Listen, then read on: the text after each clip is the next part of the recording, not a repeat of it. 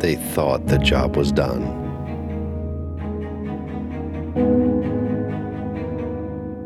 They thought it was all behind them.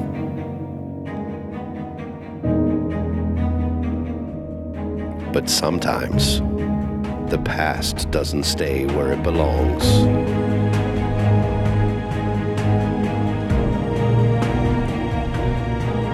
Now, Brad and Andrew must fight to protect all that they've built.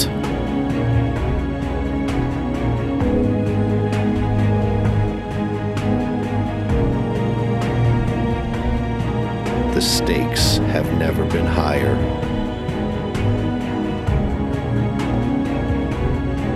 And the beer has never been colder.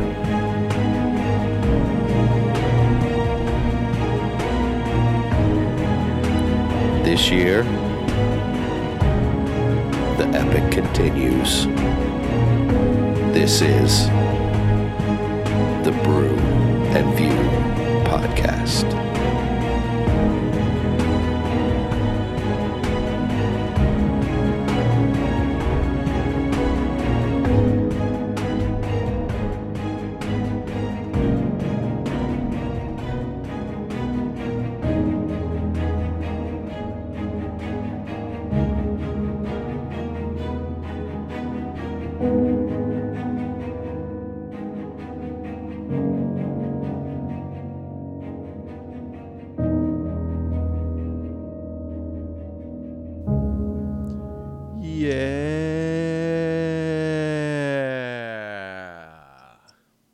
Sure. Yeah. Yeah.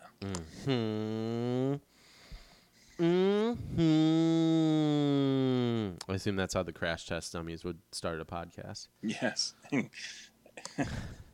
That's exactly how they would.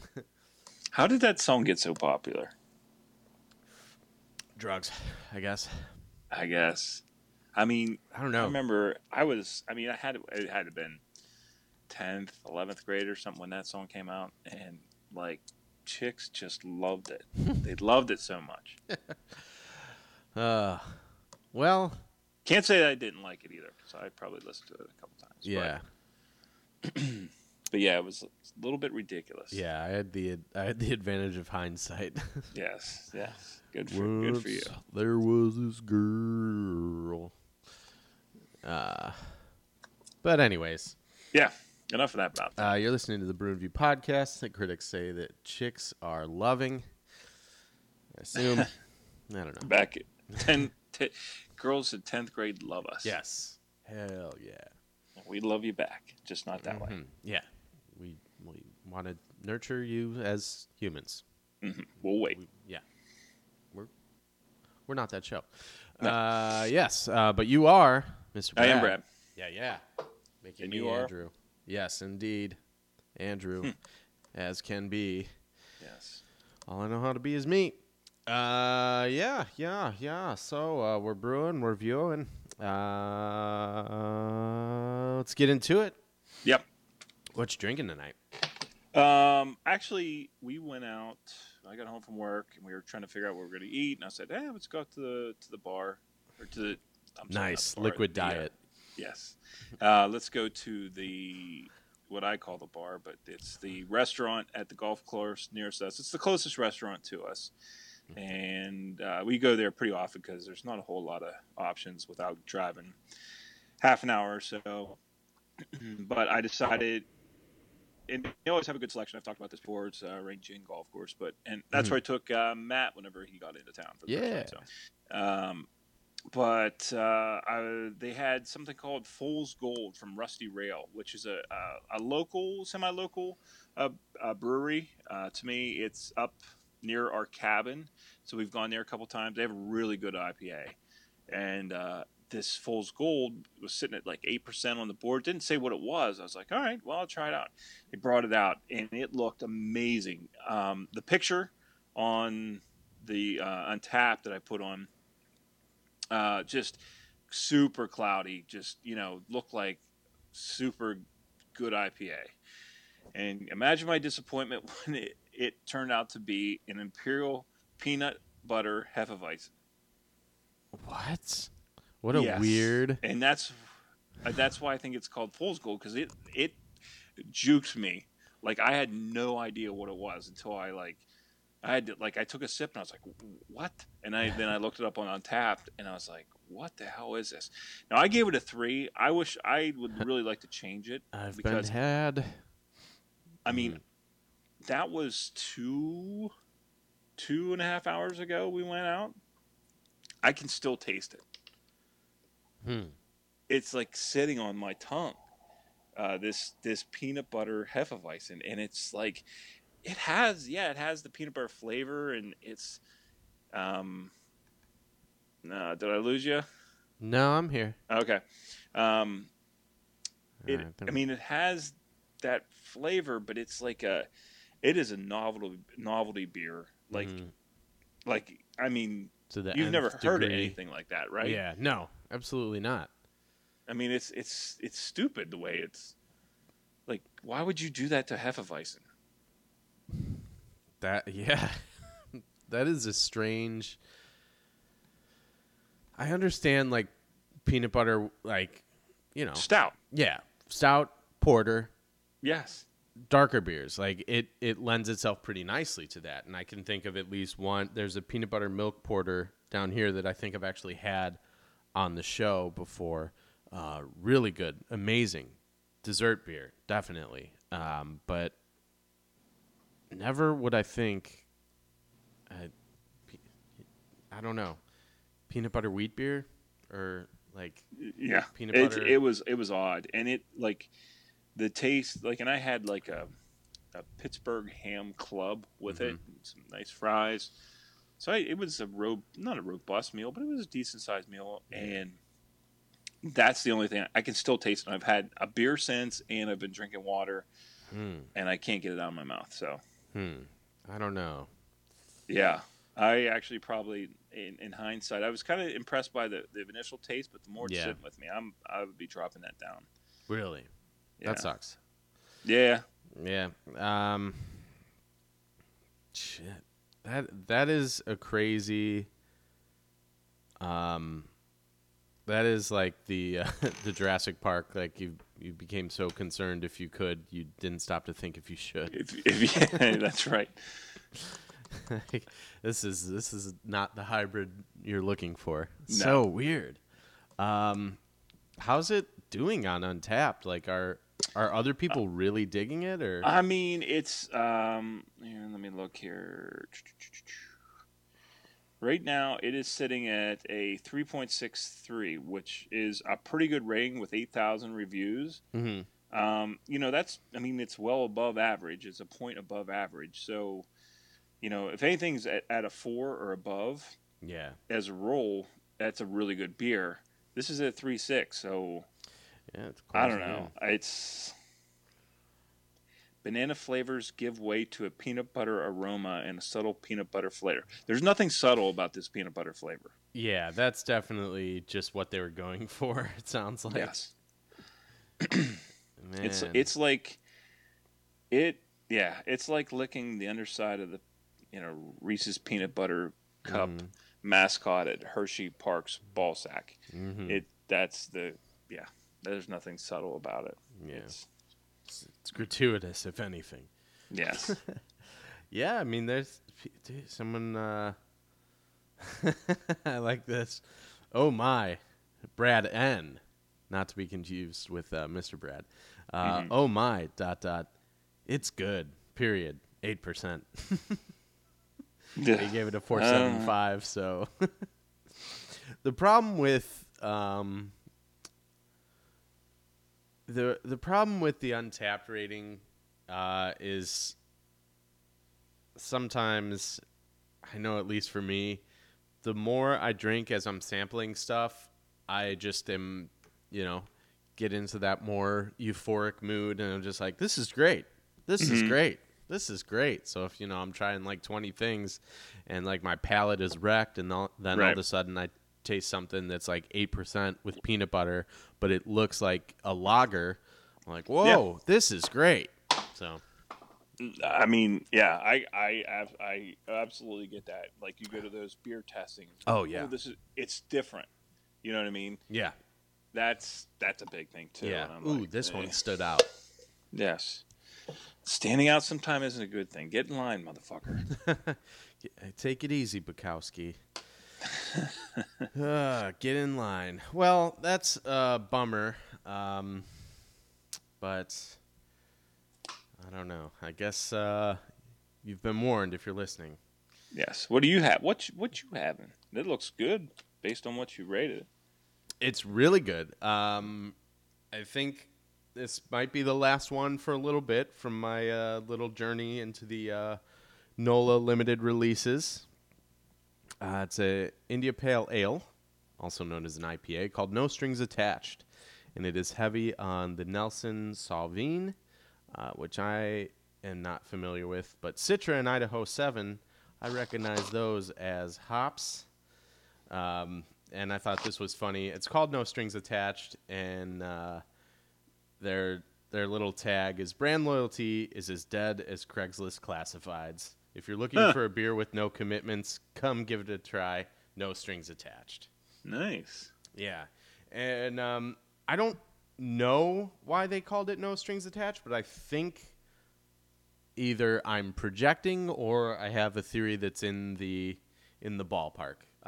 It is a big IPA, very hoppy. If you pour it out, it looks like a glass of orange juice. How many times can I repeat myself? They might be making the same beer over and over again. Right. But this one is big on flavor, but unlike the Fool's Gold that you're drinking, it finishes so clean. Yeah. Yeah. So I'm thinking maybe that's what a lot of IPAs, like especially ones that are really hop forward, stick with your palate. This one is No Strings Attached. There you go. I like that. Yeah. So or what about the theory that, like, hey, this isn't a thing we're always going to do, so don't. Yeah. Or you know what I mean? Yeah, because this is the last release they've had, and it's been, I think, over 6 weeks. It's been a while since they released this beer, and they were doing like every other week. They were having a limited run, so that could be. Interesting. Yeah, that sounds really good. It's great. And it is juicy. It's got all those like New England characteristics that you look for: hazy, juicy, citrusy. But it just you can tell the hops are there, but just as soon they're gone. Like you can have a lighter beer after this. Right. Like if it's a hot summer day and you don't want to be slamming IPAs all day, you can take this down and then move. Well, yeah. I mean, look, I don't. I wasn't gonna say it, but I think we were all thinking it. Right. We were all thinking it. Yeah. But you could easily. I'm just thinking because I know I have a couple of Goses in the fridge. Excuse me. That are very light. I'd still be able to taste and enjoy those after this. Cool. Yeah. Very cool. I'm jealous. Super jelly. But I am drinking a Perpetual right now, so. Nice. I'm all good. Triggs. This is the highest I give it a 4.5. I think it's a really well-made beer on top of being right in my sweet spot for flavors I enjoy. Right. Yeah, so this was The last 2 weeks, last week and then this week, they were the ones that they're similar, but they kind of broke away from the pack of the other ones. Just kept kind of tasting the same. So, Okay. yeah, I'm happy. I'm happy with it. And because it's so washes away just so clean, I finished it much quicker than anticipated. So, Very cool. Buckle up. I'm going to tell you people what I think. Yeah. Maybe. I don't know. Because you're so reserved, naturally. Yeah. Well, I think you and I are both very much alike in that regard. I'm much more abrasive, but we're very much alike where people who know us probably don't think we're shy. And you and I have been friends and talking so much for so long now that it's we have a rhythm and a rapport. Yes. But yeah. Yeah, I mean, I can be pretty reserved in social situations, but Yes. I'm quite comfortable at this point. Well, that's one of the things. Yes, based on our last episode on Span and Void, Jim had said too that I didn't know you even talked about me. So yes, and look at me now. Yeah. So, well, I was just looking, kind of scrolling through. Mr. Orange Peel had a BrewDog, or it's called Elvis Juice from BrewDog Brewing in Scotland. So what's it a rip off of? What's that? What's it a rip off of? I'm missing it. Because Elvis is just a rip off of Black Blues. Yes, absolutely. Yeah, yes, it's yes. I hate Elvis. Anyways. So does Chuck D. I mean, not only did the guy rip black people off, but he was anti-drugs. I know, whilst being one of the biggest drug being addicts. a huge addict. Yes, and the reason he died, or because he was so constipated from all the shit he was doing. Yeah. But we digress. But one of the cool things I saw, what's cool with Untapped is you can see that your friends, what they're drinking, and so he's drinking this, and it says, one of your other friends, Brennan, also had it. So nice. That's kind of cool. Both Euro guys. Yes, and they both liked it, so it's kind of cool to see that happening. So shout out to both those fellas. Nice. And shout out to everybody else that's following us on Tap and listening in. It's good to hear from you when we hear from you. Yeah, it's nice. It is. Had a little text conversation with Master Zed the other day, which was fun. Yeah. We're all questing after that 120. Yes. Oh, and we forgot to talk about Fredo sent us an email. Yes, he did. We did talk about that last week, didn't we? I don't think so. I think we only talked about the Quiet Place review from. Oh yeah, because Fredo sent us a little bit of heads up on vacation movies, and he suggested Tucker and Dale versus Evil, movie we both love, Cabin Fever, also good. Yes, That Thing You Do, a movie I have not seen yet. I don't think is that the Tom Hanks movie? I think so. I don't think I've seen that either. Or I know I haven't seen. I know I haven't seen that. But I don't think. I don't know if that's what I'm thinking of. I'm pretty sure that's it. Yeah. Stand By Me, which nice. Makes sense. Summer vacation movie. Yes. Yeah. And Dazed and Confused as well. So. Summertime. There you go. I like it. And the funny thing, I liked Annihilation. It wasn't great, but it was different. I like that it stimulates conversation and provokes thought without needing to be analyzed to death, which we did. Well, I mean, I know. That's what we're here for. That's what we do. We just go and go. And anyways, yeah, I mean that's a good point. It's a thought-provoking conversation starter. I wasn't crazy about it, but we still talked about it at length. So yeah, it's fun to talk about movies and stuff. It is. Anything more on beer? No, I don't think so. I'm all good on the beer front. How about you? Yeah, I was the same way. I haven't really been searching anything out. I've just been kind of picking one beer a week just to see, for the podcast. And other than that, I'm just kind of sticking to my old reliable. Nothing wrong with that. Yeah. So, but yeah, it's good beer drinking weather. Today was a good day. Today was a nice day. Nice. But, it's raining here right now, but yeah. No complaints. Let's get into movies. Yes, let us. All right. Where would you like to start? Did you end up watching Barfly? I did. Okay, great. Let's talk about that first. I think Okay. we could talk more about I, Tonya. Yeah, I, Tonya, at the very least, is an interesting movie. But yes, we will get into that. Barfly. All right. Yes. So, Barfly from 1987. Feels like a 1987 movie. Starring Mickey Rourke and Faye Dunaway, directed by Barbet Schroeder. How do you spell it? Barbet? Perhaps. Barbet Schroeder. Written by, the written by is the main part of this, is Charles Bukowski. And so basically this is, what would you call it? An unofficial...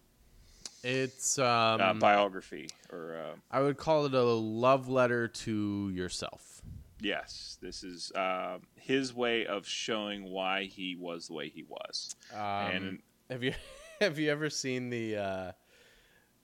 I think Dave Chappelle did this with because John Q was I think it was directed by John Q. So Dave Chappelle did Dave Chappelle by Dave Chappelle. Oh, really? Yeah. Okay. I did not. Maybe it wasn't. I think it was. I thought it was something with John Q. But anyways, Dave Chappelle took a movie to task for it was written by the subject, and so he did Dave Chappelle by Dave Chappelle, and looking at it through that context, this is funny. But other than that, I didn't really. I don't know. I wasn't crazy about this movie. Yeah, it was a rough one. I was trying to piece and parse and see what it was trying to say. And it's hard because it's kind of like, okay, so I guess one way, or I guess we should say who this guy is. I mean, he was like a kind of, what would you say, idiot savant, or not an idiot savant, more of a tortured artist, I guess would be a better word to say, right? This guy, I mean, with the poems and stuff like that, he was self-sabotaging, and then he wondered why he couldn't get anything done. Right. We're talking about the actual guy. Yeah. Right. Yeah. Well, I mean, this is him. I mean, his name is like Henry Charles Bukowski. Bukowski. The life of his. Yeah. Life. So he just, instead of going by his pen name, he chose his real name. Yeah. Yeah. But I don't know. So, okay, so this is it's more than a day of life. It's a couple days in life, but this is kind of showing him and why he's drawn to this life, I guess, other than being an alcoholic. But this is, I mean, the name kind of says it. It's Barfly. It's showing the people hanging around. It really just shows a bunch of sad sacks hanging out at the bar and the shit they get into. Yeah. And why and what they do to get their next high or their next drink. And I'm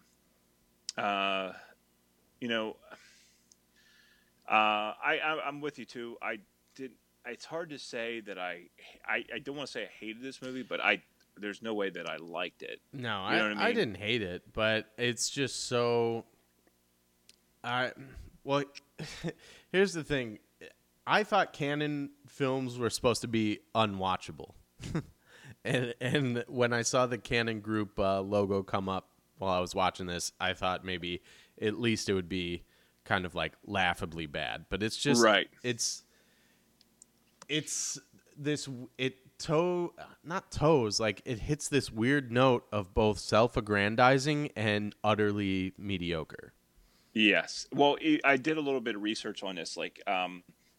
like Canon was in dire straits at this time, and they could only put out so much because of lawsuits, and they could only put so much money or release so many movies or something or other because they owed so much money. But they had to get what's his name? Shit.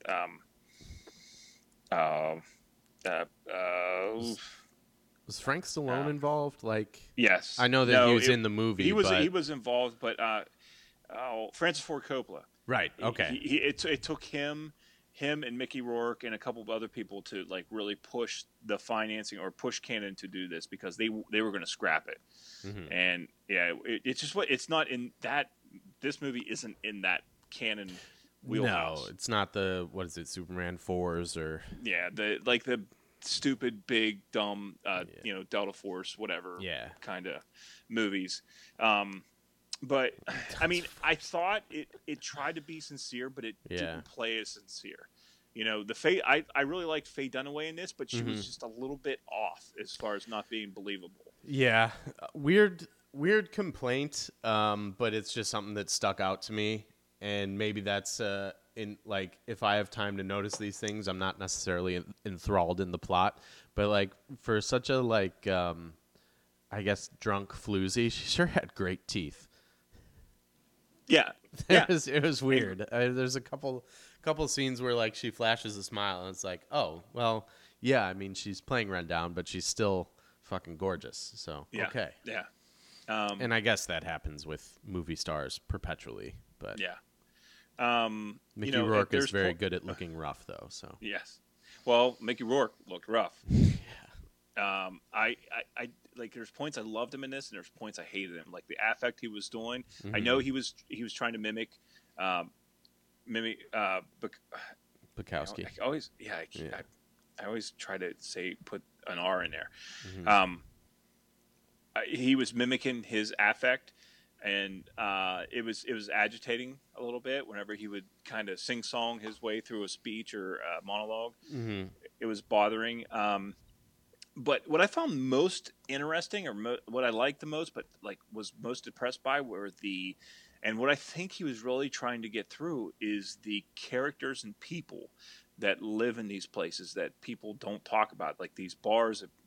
I've gone into a bar to get something to eat at lunchtime when I'm working, right?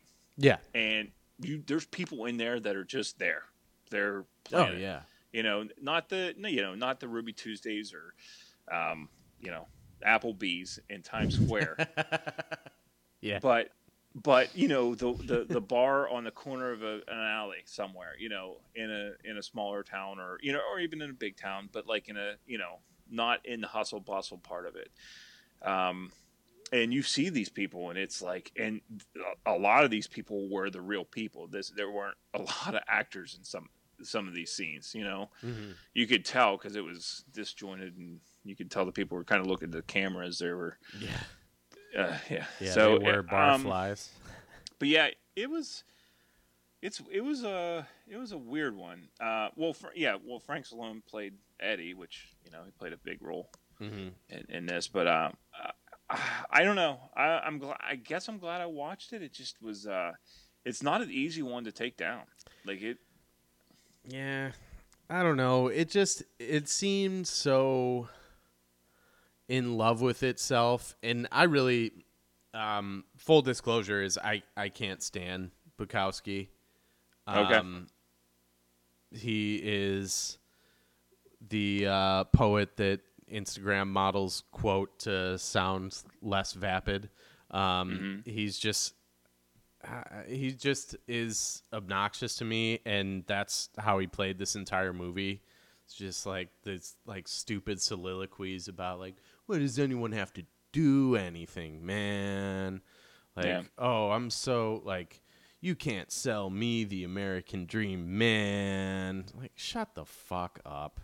Yeah. You're gonna end up drunk or dead in an alley. Yeah. I mean, it's wasted talent, or it's whatever it is.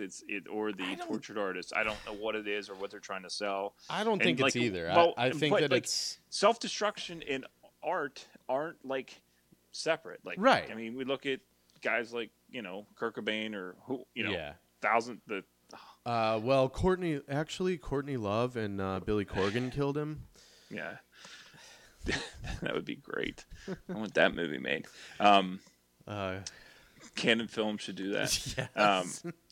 You look at it, Chris Cornell or Lane Staley or just like all these people that are I don't know, are maybe.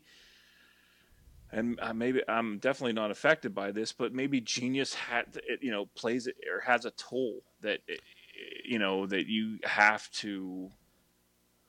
And I'm not saying that he is this, but maybe there's something to be said with that, where there's too much going on in your mind. You have to get away, or you have to hit genius the dimmer switch. Isn't happy, right? Yeah.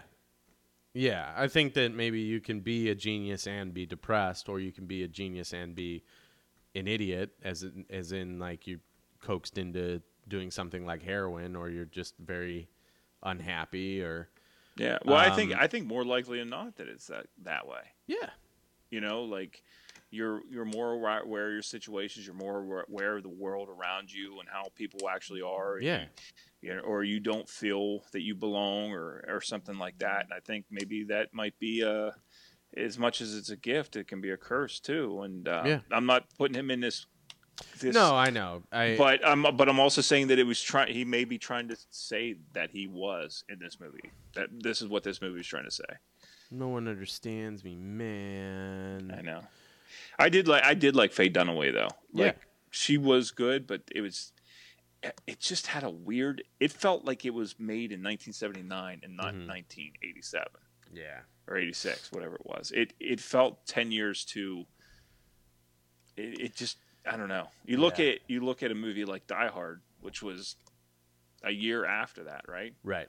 It feels like it was made at two different times. Yeah, it still feels. I mean, Die Hard still, I feel like, holds up. This is very much. Yeah, I guess it's not even a product of its time because it feels very removed from the 80s. And maybe, I mean, it is about, I don't think it's necessarily takes place in the 80s, so maybe that was an artistic decision.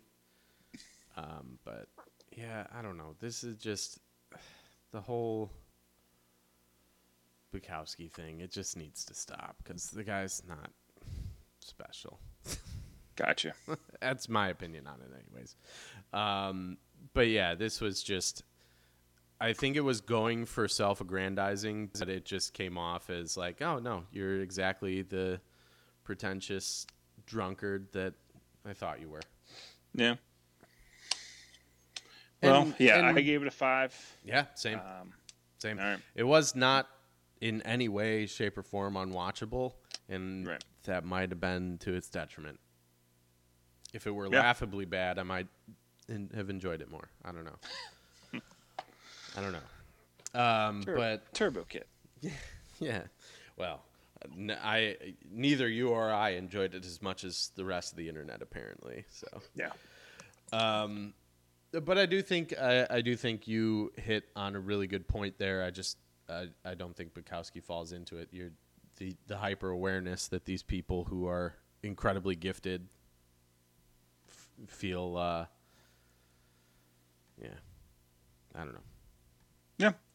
I don't know. But also, I don't like Bukowski, but I love Soundgarden. So, these are or Nirvana biases. Or I feel. Alice in Chains. I do. Yeah. All that stuff. Yeah. The last man standing is Eddie Vedder, and the least likely of them all. He saw the Cubs win the World Series, so I think he's good. Yeah. That was rude. Not to diminish what the other people have been through. Anyways, from one narcissist to another, I guess. Yeah. I, Tanya. Yes, you, Tanya. I, state your name.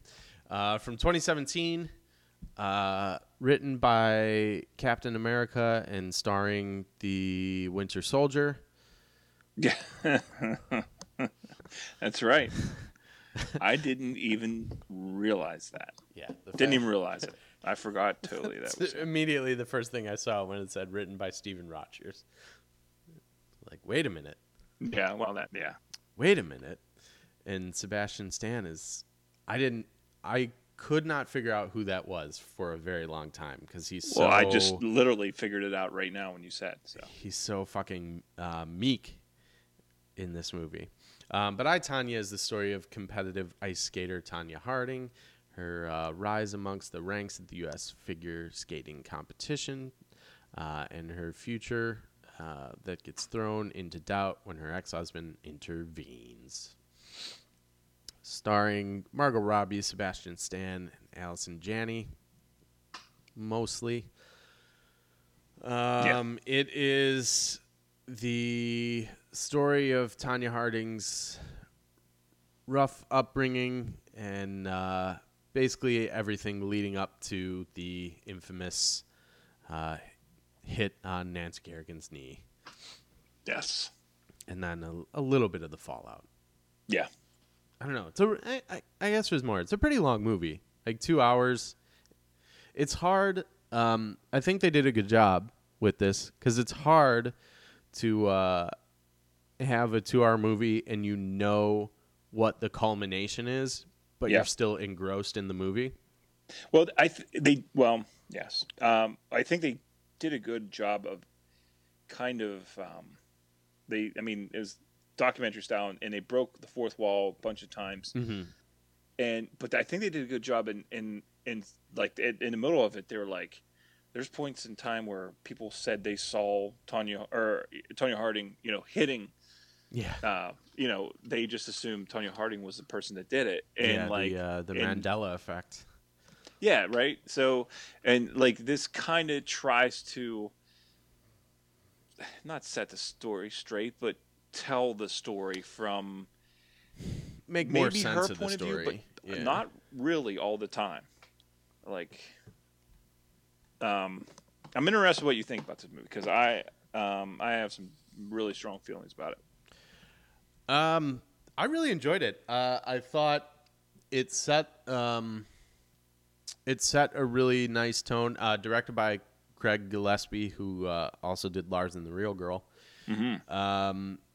Had that same tone at points. At points, yeah. Just that very maybe it was the setting. Like it had that kind of like washed out, like drab, right? And just real like uncomfortable like pauses. Yeah, these right. Yeah, like the person just wants to get away from the camera, but it's dead set on them. Right. Yeah, I think it was. I think it was an ordinary story told extraordinarily well. Yeah, that's a good way to put it. Really good way to put it. Well, it is an extraordinary story. Let's not get that wrong because it is. It is an extraordinary story, but I don't know. I know you didn't really live it, and I can't say I remember that when it happened. I I wasn't, I didn't understand the gravity of the whole thing, but like it's one of those things where I grew up knowing that was a thing. Right. Well, I listened to Tony Kornheiser's podcast, right? Yeah. And he does a radio show every day, whatever.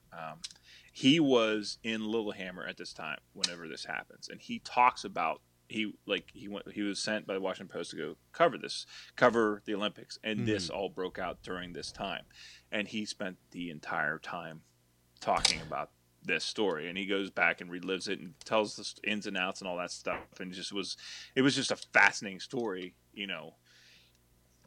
and I not that you can't understand, because obviously you can, but I don't know it for me.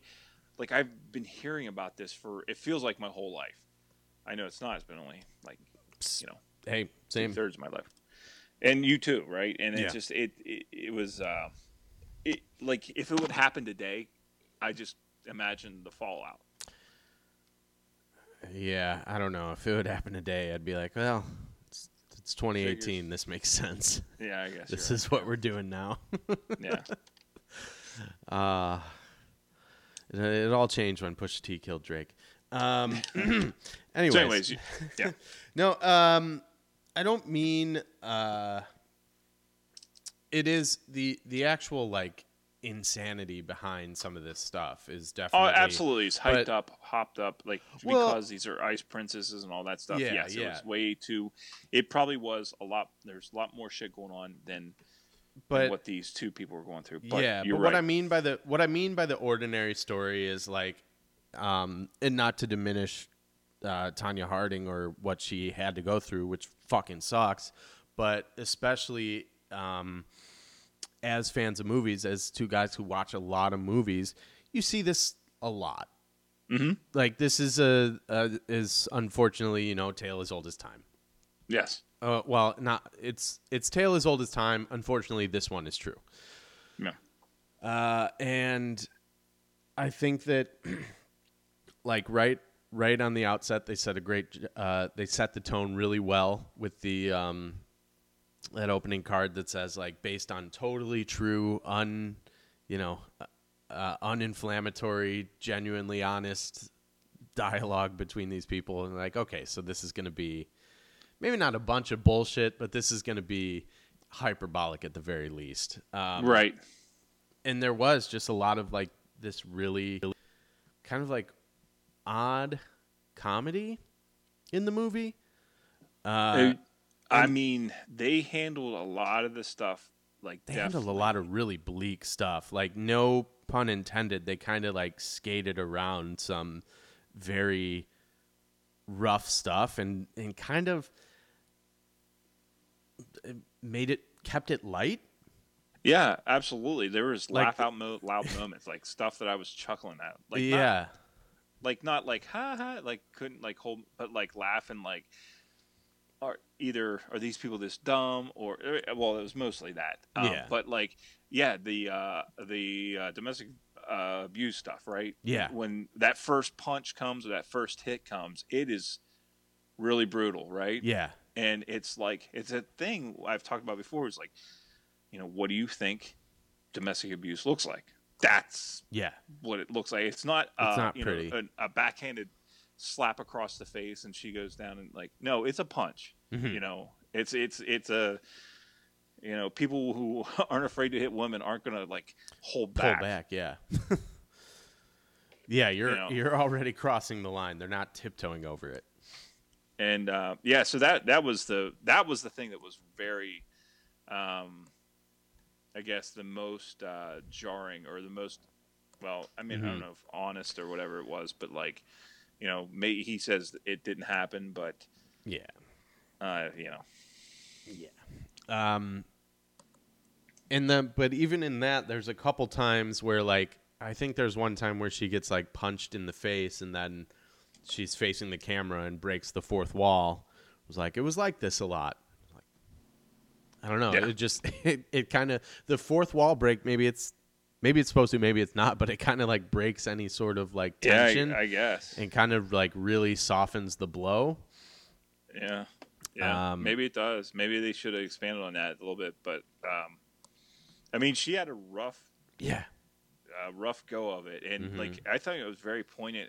Like at the end or close to the end, she's like, "They did this to me. This person did it. Now you are doing it to me," and like it's a little put on, and it's a little, hey, why is me? And she's doing her own Nancy Kerrigan thing. Why, why? But at the same time, it is a little poignant. I don't know. I guess I'm curious why you felt like, because I felt like it was a little bit of a little unearned. Like, this is a huge. I understand you didn't necessarily ask for any of this, but this is a huge moment in like American sports. Like, people are gonna be curious. And no, I totally get it. I'm looking at it. I'm not actually I'm not defending it. I'm looking at it through her point of view. Mm-hmm. And we're like, I've gone through all this stuff, and I got to the pinnacle, and I had not even my 15 minutes. I've had not even my 15 minutes of fame. I've had like infamy after 2 minutes of fame. You know what I mean? Like, yeah. I didn't even get to the point where I was supposed to, do it, and before I could even do it, I'm this person, and now not only my husband, my mother, whoever is around me is doing it to me. No, Mm-hmm. you are doing it to me. And I get it from her point of view. I do. Whether she's right or wrong, it's, that's. Yeah, But I guess just what thought you're saying I makes thought it was sense. really Yeah, poignant, and like why she would do the things she did. yeah, and I get it from her point of view too, but also her point of view. There's certain things that are absolutely like, her upbringing, her husband beating her. Yeah, those are not her fault. But there are certain things like, and I think the movie kind of hammered that home, is she thinks nothing's her fault. She thinks that she's just the premier athlete and she's exempt from any negative criticism. And I don't think the movie shied away from like actually pointing some blame on her too. Yeah. Like the movie was like it was endorsed by Tonya Harding, like, and she was there the whole way, and she worked with Margot Robbie, and they went to all the junkets and stuff. But it maybe didn't pull it it landed some punches against her. It didn't. Yeah, absolutely. It didn't take any thing away. Maybe she was more involved and all that stuff, and maybe she was more to blame for like the shitty parts in her life. But it also put her to task for a lot of the shit, like, Yeah. Not being able to work well with others and all that stuff. So it wasn't just a love letter to her at all. Yeah. No, I agree. And it was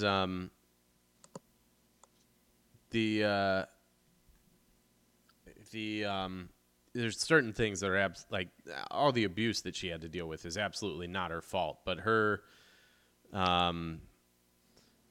being a kind of a prima donna on the ice, that's your fault. Yeah. I do appreciate that the movie didn't shy away from saying, like, they did not paint her. And I think this is one of the things that I heard is like, oh, she comes out smelling like roses. And I definitely didn't feel that way. I felt that they painted her in not so much a negative light as an accurate one. Right. I think so too, especially the way it's weird because you're looking at, it's basically taking her words and putting in Margot Robbie's mouth, like as she's being interviewed now. Right. And like, you could tell her like disdain for certain people. And, I thought as much as it could be accurate, I hope this is accurate because it felt real for me. Mm-hmm. And I tell you what, like as much as Allison Janney got so much praise for this role, and she was great, she was fine, and she got the Oscar for Best Supporting. I really thought Margot Robbie deserved a lot more than what she got for this role. I'm like, not saying she's like, before coming into this, I wasn't thinking she's like a terrible actor, but I didn't put her on a certain I thought she acted her ass off in this movie. I really do. I think there's some like incredible moments too, where she is in the courtroom. In the courtroom was really good, but like there's one moment I think it's like as everything's falling apart, she's like putting her makeup on and crying, and then she gives this huge like shit-eating grin, and it's like, oh my god. I don't know that right? And it was like right to the camera. It was just very unsettling. She's like looking right in the mirror at herself. Like trying to hide. Was it when she was trying to hide a bruise too, or maybe that was a different scene? But yeah, I mean, she had to do a lot, especially. I don't know. I feel like she did such a good job of like being that person, that tortured person, putting on a happy face, and that one scene was just such a great like literal embodiment of what she had to do for most of the movie. She was nominated for best performance. She was nominated, so that I feel better about that then. Yeah, so she did get, and she won best performance. Oh no, I'm sorry, that was Allison Janney again. She won at the Golden Globes and the Oscars. But yeah, she was nominated at the Golden Globes and then again at the Oscars for best performance. But yeah, I feel like she did do a really great job, and I agree. Like I always thought like she was a good actor, but this role was more, she was in Wolf of Wall Street, Suicide Squad, that Will I mean, Smith movie. yeah, I mean, she's a like, specimen of a woman. Like she's yeah, like, she's gorgeous. she's, Yeah. yeah, and like there was not one point in this movie where I was like thinking like this. She's not believable. She's because they're two different creatures almost. Yes. And but she that sounds very whatever it is, but it's she looked bad. Maybe I don't know what. Like it's the Charlize Theron with monster thing. You ugly yourself up to win. But it's not in that. It's just the way she carried herself and the way she portrayed herself. She embodied this character so well. Yeah, she really did, man. And I was like when she did that speech. I watched this with Brooke. When she did that speech, I turned to Brooke. I was like, she deserves an Oscar for this. She was so good in that. And I really appreciated what she did, and I'm anxious to see what she can do going ahead. And I know this is her passion. Like she really tried. She tried to fund it, or she was a big this was her project. Yeah, I mean, I'm looking at the budget is $11 million. I can't imagine that she could probably command it $11 million a picture at this point in her career. Right, but no, this is. I mean, I don't even know. I mean, whatever she got paid, whatever. Yeah, but she. Well, that's. I mean, she could have very easily worked for scale, or I mean, she might even be a producer. I haven't really looked at the credits that closely. I'm pretty sure she is.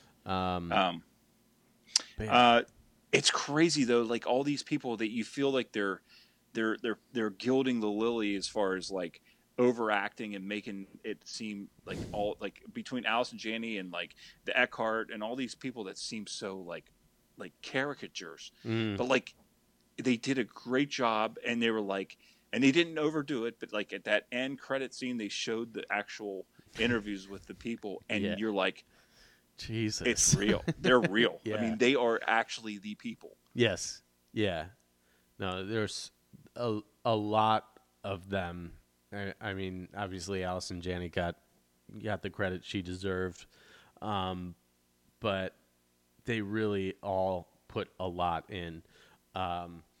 If I have one weird complaint about the movie, you can't tease me with Bobby Cannavale. You can't give me that little bit at the beginning and then he'd be gone for a whole act. I need my Bobby. Well, he was like pepper. He was sprinkled in. Yeah, he was. But I love that guy. Yeah, I gave it an 8. I think this was that's excellent. I gave it too. Why are we so? Because otherwise we'll one of us will give it a 9, the other will give it a 7, and we'll just talk it to death. Why didn't you like it?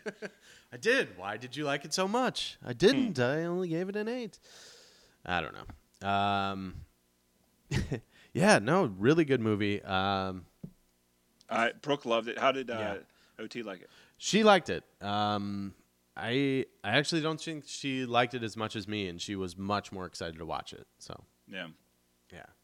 I really enjoyed it. I'm glad I watched it, and I do agree with you. I'm glad that she got the. I'm glad that Margot Robbie got the nomination. It was one of those things where it's this person is a good actor, but they just haven't had that role yet. This was definitely that role where it's kind of oh, this is what she can do. Yeah, it feels like from here she can call. She probably already could, but she can call a lot more shots now. Yeah. Yep, absolutely. Yep. Who really good? Do you know who won Best Performance? I was just thinking about that. I was like, and I can't remember. I guess I could. Oh wow, Lady Bird did not win anything at the Oscars. Oh, Saoirse Ronan, didn't she win it? No, she won Best Actress at the Golden Globes. All right. And she was nominated for the Oscars. I guess this is an easy look up. Best Actress. Frances McDormand. Yeah. Okay. Can't speak on that. Haven't seen it yet, but I want to.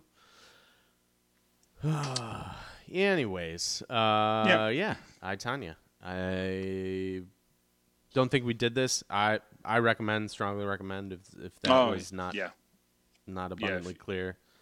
I don't recommend Barfly, and Neither do I. that's where we're at. Hey, how about that? We're nailing it today.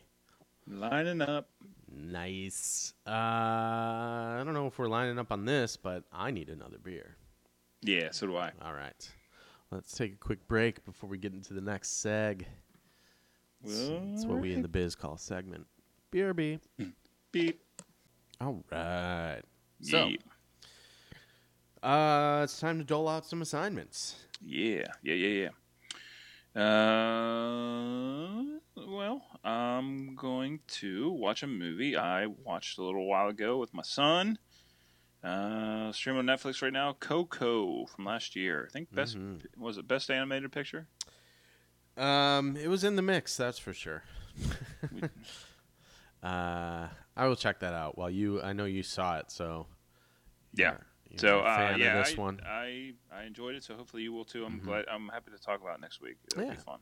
Yeah, and it's streaming on Netflix, so that Disney collaboration is not yet dead.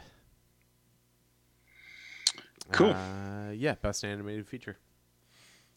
And best achievement in music written for motion pictures. Yeah, it was pretty good. And I love music, so there we go. Cool. Yeah, Greatest Showman should have won, though. Haven't seen it, so... Dude, I'm still obsessed with that. Well, partly because my wife I haven't loves seen it so Coco much, either, so... Yeah.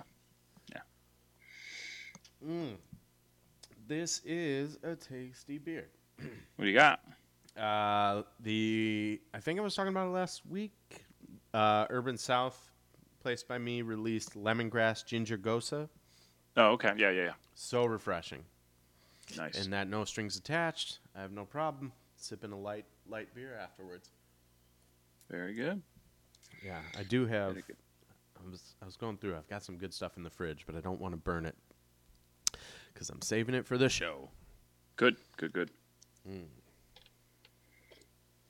All right. So what do you got for me? All right. Yes. I'll be watching Coco from 2018, The Forgiven.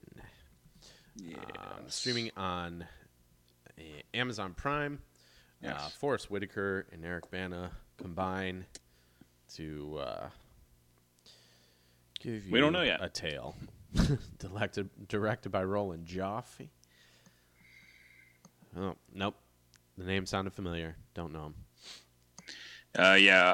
I heard an interview on the Corolla show with Eric Bana, and I like him just as a person as well as an actor. So I was like, hey, I remember them talking about that. So I don't mind watching that. I don't know how much work you did on what my suggestion for the people were going to be, but I'm going to change it up. Go ahead. If that's okay. Yeah, of course. I'm going to change it up a little bit. I was going to go zombie versus. We've talked about it a couple times. A movie we have never talked about, and a movie I really like, and it's always on either TNT or TBS or some of the cable stations. But it's a movie from 2002 called Patriot Games with Harrison Ford, starring as Jack Ryan. A really good, the Tom Clancy based movie based on the books and stuff, with Sean Bean in it. Just a fun action movie and a thinker movie from the 90s. So, have you ever seen that before? Yeah. Yes. Okay. Yeah, I'm sure just on a random Saturday afternoon. Oh yeah, it's perfect. It's a great TV movie. I definitely don't mean that in a bad way. Yeah. So, I mean, people who listen probably have seen it, but if you haven't, please check it out. It's a highly recommended movie. Thus the recommendation. Yes, and this is on the old Amazon. Primester. Yes. I was very excited for Prime Day. Then it kind of sucked. Yeah, I heard they were having some problems with the... Yeah. But then when you got there, it's weird deals. It's like... I guess deals on necessities are all good and well, but I don't have a problem spending money on necessities. It's like I really want to check out, the new Nintendo Switch and Right. never bring it out in public because I'm a fucking adult who wants to play video games in secret. That's right. I don't want to drop $300 on that. I'd rather wait for like a deal on that. But instead, it's like, oh, handheld vacuums. Like, well, I needed a handheld vacuum, so I just bought one because that makes sense. Right. I don't know. So you're waiting for Prime Weird Day deals. to come to get Weird your deals. fun stuff. Yeah. To buy toys that I don't need. That I I guess I don't need to justify my purchases. It's not like they only impact me. Like I don't have like a dog or kids that are going hungry because I'm playing with Nintendos. Nintendos. Now you sound like an old person. Well, I was just thinking because I have that new that Super Nintendo that OT got me for my birthday and another Nintendo. You have plural Nintendos. Yeah, multiple Nintendos. The Nintendos. Weird. The Facebooks. Yeah, the books of the face. All right, so what do you got for the peeps? Anyways, all in all, the point is Inside Man from 2006 is streaming out on Netflix. Starring Denzel Washington and Clive Owen. Directed, it's a Spike Lee joint. And for a change of pace, it's a good one. Yes, probably, maybe. Oh, did you see? Oh, I saw a trailer today for Black Klansman. Oh, no, I have not seen Spike Lee's new one. Check out the trailer if you get a chance. Write that down. Check out the trailer. It looks actually pretty good. It's produced by Jordan Peele and then directed by Spike Lee. But it actually looks pretty good. It's got some humor. It looks in it. I'm anxious for it. Well, I mean, it reminds me of Clayton Bigsby right off the bat. Right, yeah, a little bit. But I'll check it out.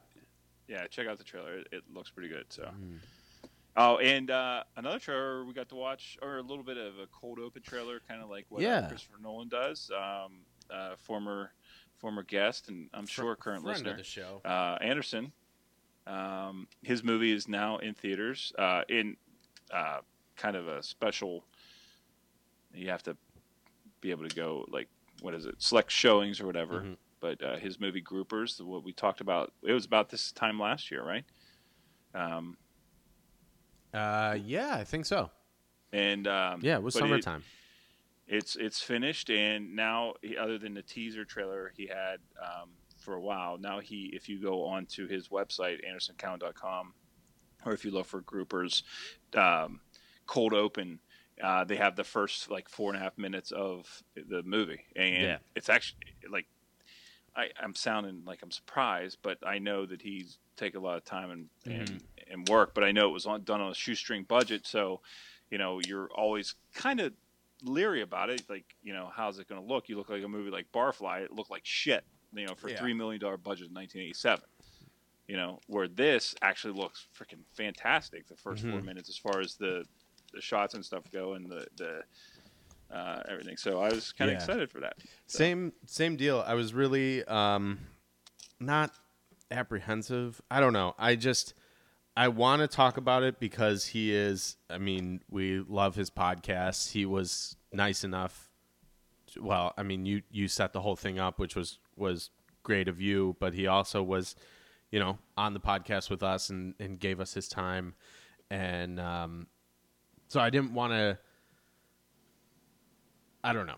I wanted to talk about it, but I guess as we kind of alluded to earlier, if it wasn't good, I'm not. I'd want to hold my tongue, but I don't know if I'm just happy it was good. Yeah, for a multitude of reasons. And that's why we were. Yeah, exactly. Yes. Yeah. So hopefully it all holds up that way, and this was what he wanted to do. Is his passion. It's cool to see that kind of thing. I don't think I've ever had something I wanted to do that badly for that long and put my life on hold and put my, you family, put it on the line. Yeah, not even on hold. And I would never have the balls to do something like that, I don't think. And take that kind of risk, and hopefully it's going to pay off for him. I hope for him. So, Go check it out. It's on streaming on, or it's on Vimeo. Well, if you go to his website, I'm sure you'll be able to find it. So, but if you like that interview, go check it out and support that stuff. So, anything else? Any other business we got to get to? No, just I think it's just time to get down to it. All right, so in honor of the biopics that we watched, we have decided that we're going to play producer and greenlight some biopics, some passion projects of our own. This week. Absolutely. So, I had a blast looking up stuff. I really had a fun time. Yeah, me too. It hit two of my sweet spots: history and movies. So I'm happy. Yeah, I saw some of my favorite subjects intersecting. Got to kind of pick and choose movies that I'd want to see. Mm-hmm. And I was telling you earlier, spent a lot of time on Google Image trying to do some casting, and to be honest, not very successfully. But I still had fun with it. It's exciting. I mean, it reminds me of, this is a little more, obviously I love doing our lists. It's a blast. I really like making lists, and we talk about movies on a very regular basis, so it's only natural.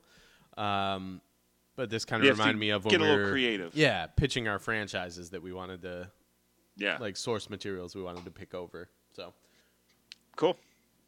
Yeah, I'm excited. I have 4 more fleshed out ideas. So just real quick, my number 5, I guess. Yeah. I had 2 ideas. One is the subject is Bob Probert, enforcer for a longtime Detroit Red Wing, part-time Chicago Blackhawk, who he had a biography out called Tough Guy, which if you are into sports biographies, which I very much am, strongly recommend. Mm-hmm. And this was kind of a byproduct of another movie I'm going to pitch on my list. A bit more of a little less rough around the edges. Bob Probert, he was a tough guy, but he also lived life pretty hard. Yeah. And so that was one idea I had, and then another one actually stems from a lot of discussions I've been having with Mavs Matt. This summer we were, as the fanboys we're very gracious to be listening to a series of albums produced by Kanye West, the polarizing pop culture figure. He was out in Wyoming for months recording all these albums, and then his most recent album, Yay, was completely scrapped and re-recorded within the period of about a month after he made some very unsavory and stupid comments. And I feel like that would be... we were saying we really want a documentary of something like that, but I would love a dramatic interpretation of that as well, because I think that there's a lot of stuff going on behind the scenes that is just, I don't know. It was probably absolutely insane. Yeah, well, I just find it crazy that he would spend months and months and months and then record that album in a month, like the one that was released. Like I don't get it. Like I mean that album was a definitely slapped together. You can hear it, but I mean that kind of goes along with what whether you like him or not. What I guess kind of would be indicative of if you think he's a genius or not. But, But he is one of those people that he's the self-destructive starving artist, even though he's very much accomplished now. He's still trying to push himself as an artist. And I actually read recently, I'll send it to you. I'll try and remember to tweet out the link. It might have been a video essay about like him and Kubrick, about like both of their objectives were to basically destroy their mediums, Right. to do something so well that it's over. Just like, right. okay, You can't make everything else is going to be compared to this, so why try? Yeah, I get that. And it's weird because and maybe like Kubrick, it's like the only thing that's standing in Kanye's way and in Kubrick's way was himself, because he had carte blanche. They could do what they wanted to, right? Like there's nothing stopping him but him.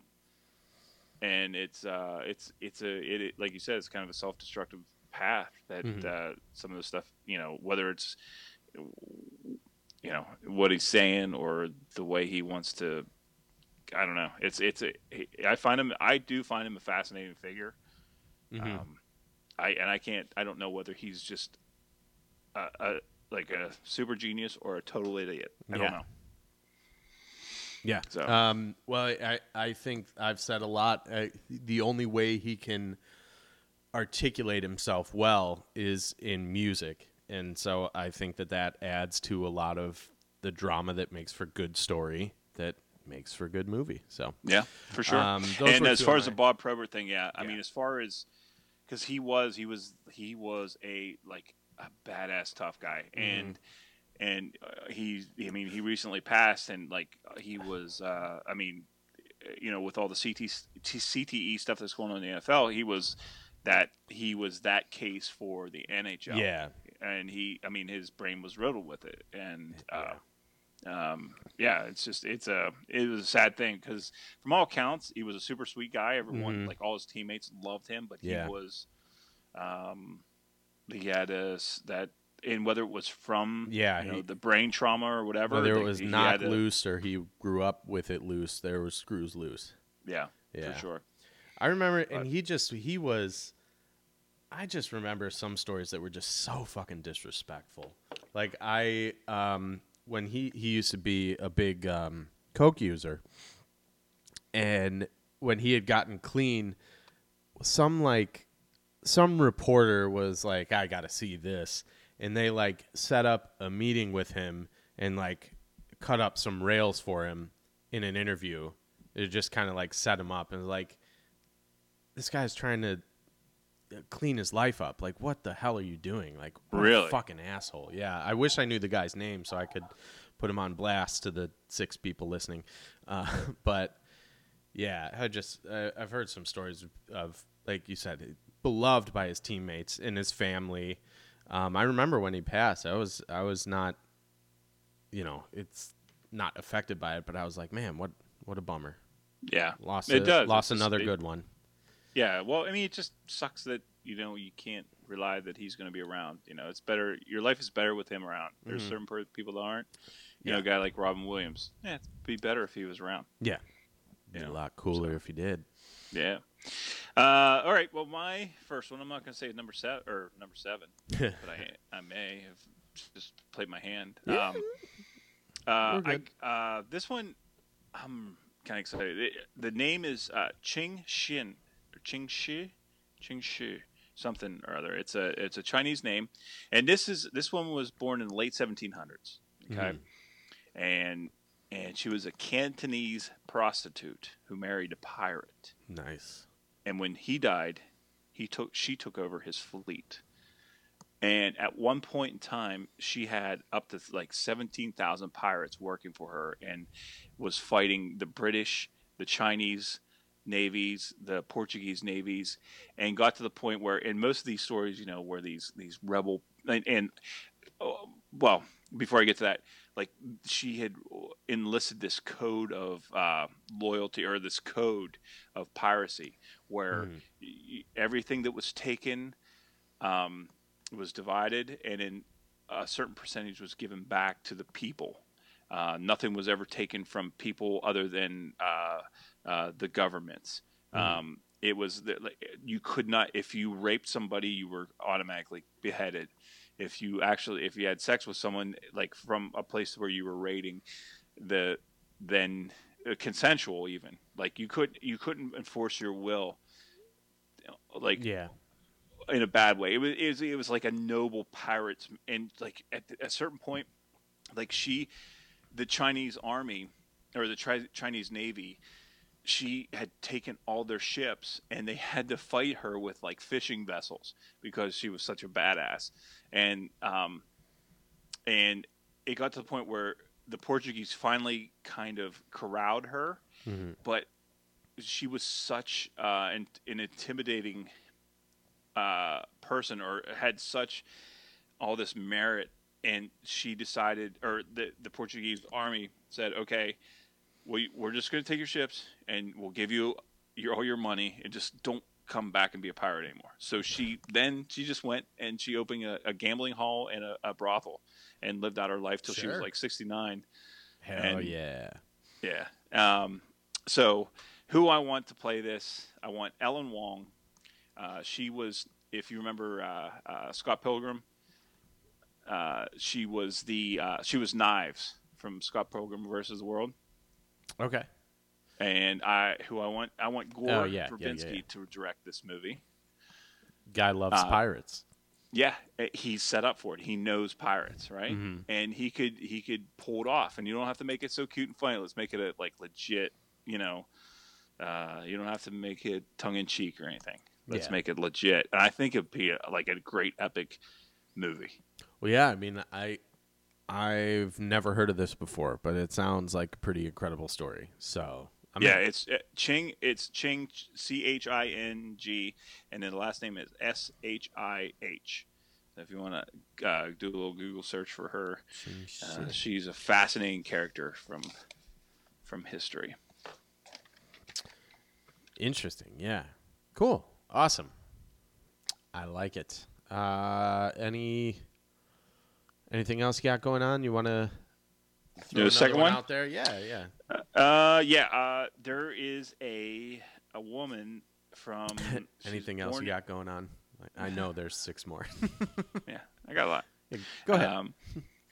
There was a woman born in the really late 1800s, 19th century. Mm-hmm. Her name was Audrey Munson. Okay, and she was like the first supermodel. Okay. And she was the subject, and she was living in like the New York area. She's the subject of like all these sculptors, and like she was like she had like the perfect body, and everyone sculpted her. And she actually started to do like some film act, like the early film. She was actually the first woman to appear nude on film as well. And she did all these things within like a 10-year period, like all this modeling and money and stuff, and then she started to kind of go crazy. She ended up, it's crazy. She spent 63 years not an asylum, but in like a ward for like depression and like schizophrenia and stuff like that. She died at 104 years old. Oh shit. Yeah, like craziness, like died in like 1996 or something like that. So, but who I wanted to do this because he has the experience with, oh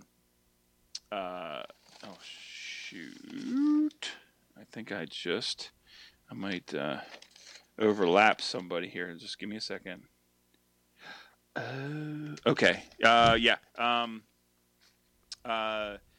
I want Nicholas Winding Refn to do this because he has the Neon Demon, the modeling thing, right? Mm-hmm. And I want to see him do some. I know he did a little bit of this and Drive, but like not quite, but it felt a little retro. But I want him to go back and do a period piece, and I want Keira Knightley to be that person because no complaints.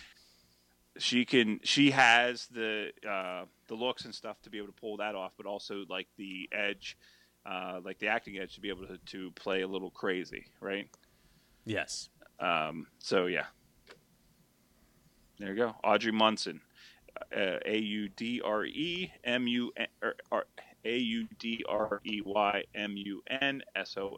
Yes, the American Venus. Yes, she was. The first supermodel. Miss Manhattan. Oh.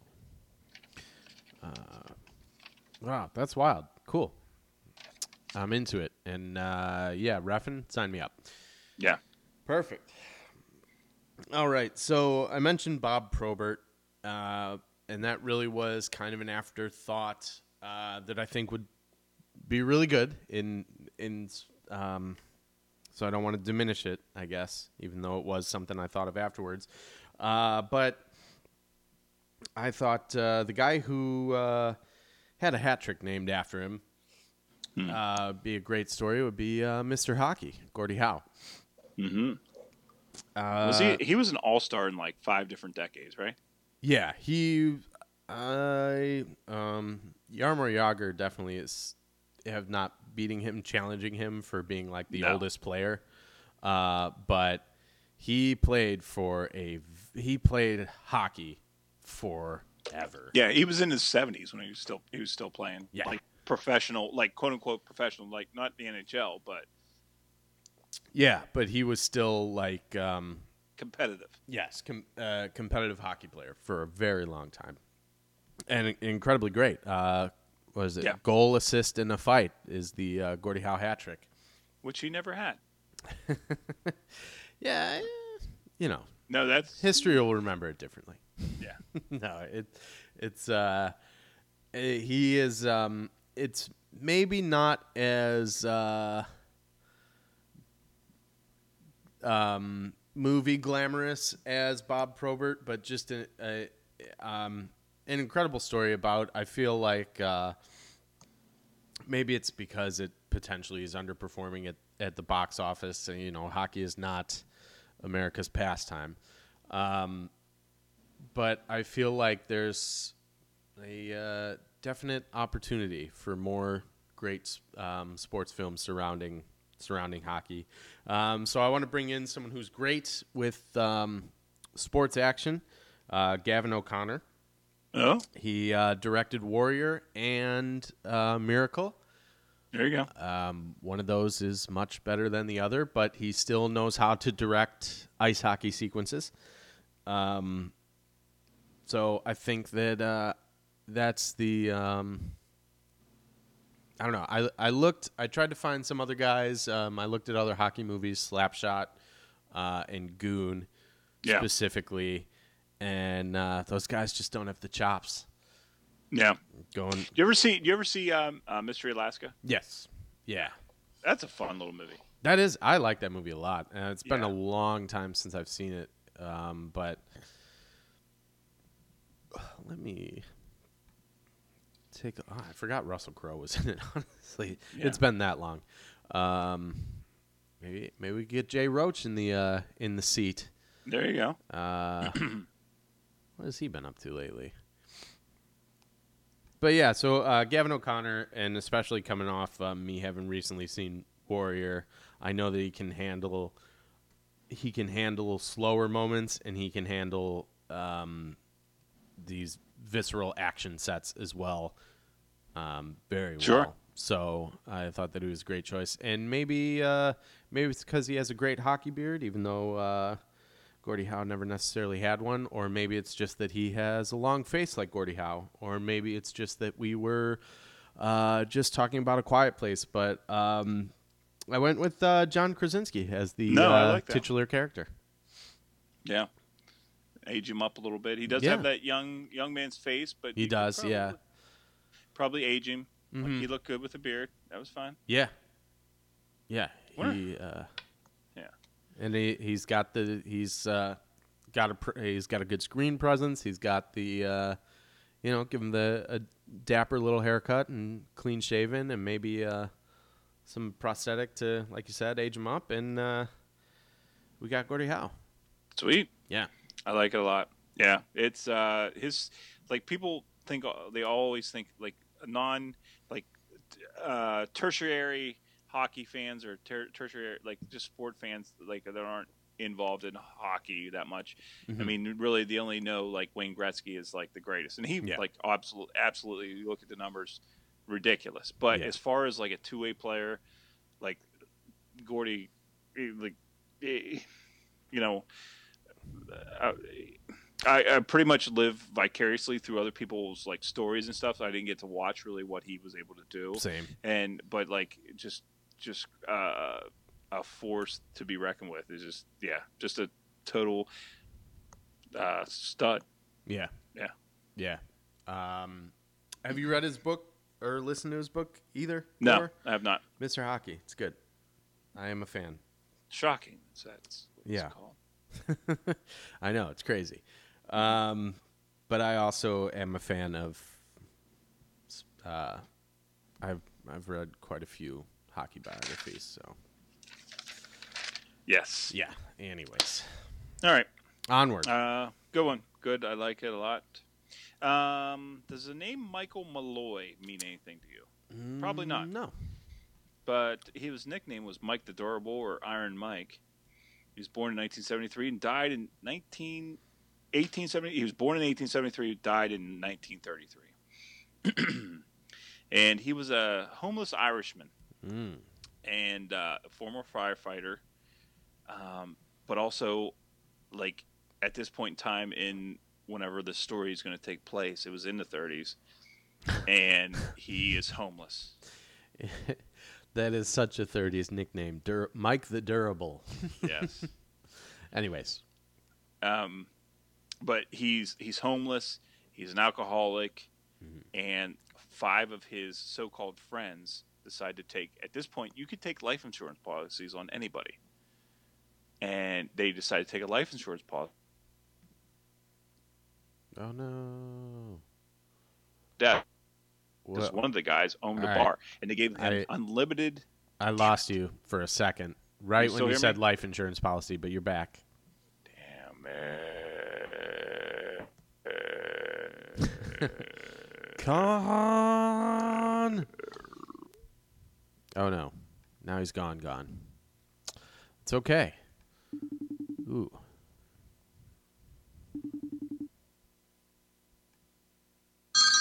Whoa. Sorry about that. That's all right. We're back. Good. So where did I cut off? Life insurance policy. All right. So these 5 guys decided to take a life insurance policy on this guy. And this is a point in time where you just take life insurance policies on anybody, and if they died, then you got money for them. And it's weird, right? Yes.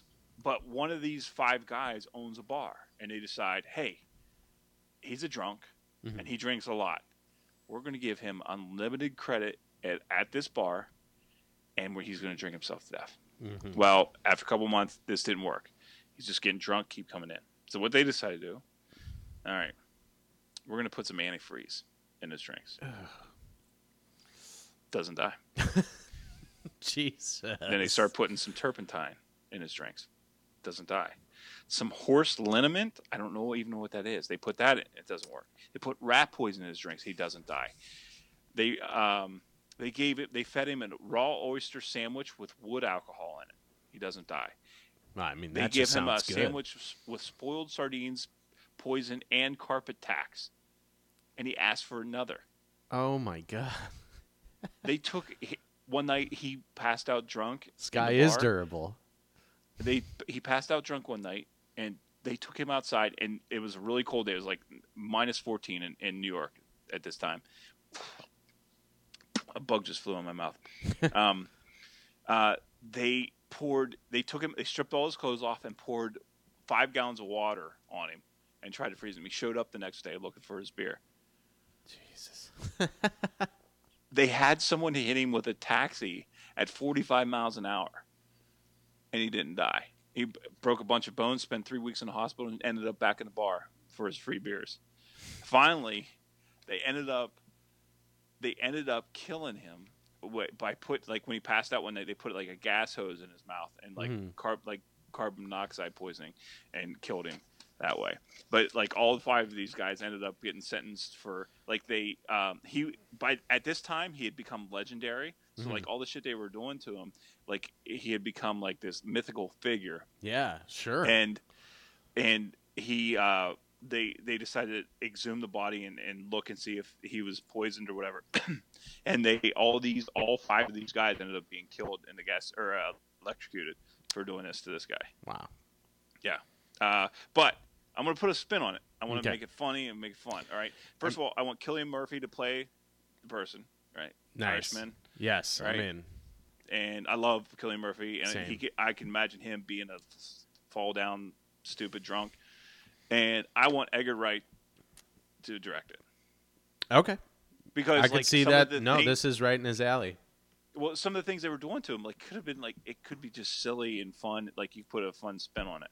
Yeah. You know, if it happened today, it'd be too soon. But you know, it's almost 100 years ago. Yeah. Well, you know, they say time heals all wounds. So That's right. Yes, but Michael Malloy. no, Yes. it's a crazy story, and it definitely has some very like vicious undertones. Well, I mean, it's overtly vicious. But as I'm thinking of it, as you're describing it, I'm thinking of it in the context of a movie, and it feels very comedic. Of like, it at least, It's all through the viewpoint of the guys. You know, the Yeah. 5 guys trying to do it just a stupid band of robbers. You know, like Yeah. dumb criminals. You Yeah. know, like the kind of like the Wet Bandits or something. You know what I mean? Yes. Like just. And everything they do, they just every time he just keeps showing up. Like, and they do like a montage. They, yeah, like, I was gonna put the say poison in. like Yeah, it the sounds next like a stage just great shows montage. back up and like Yeah. shows back up and shows back up. You know.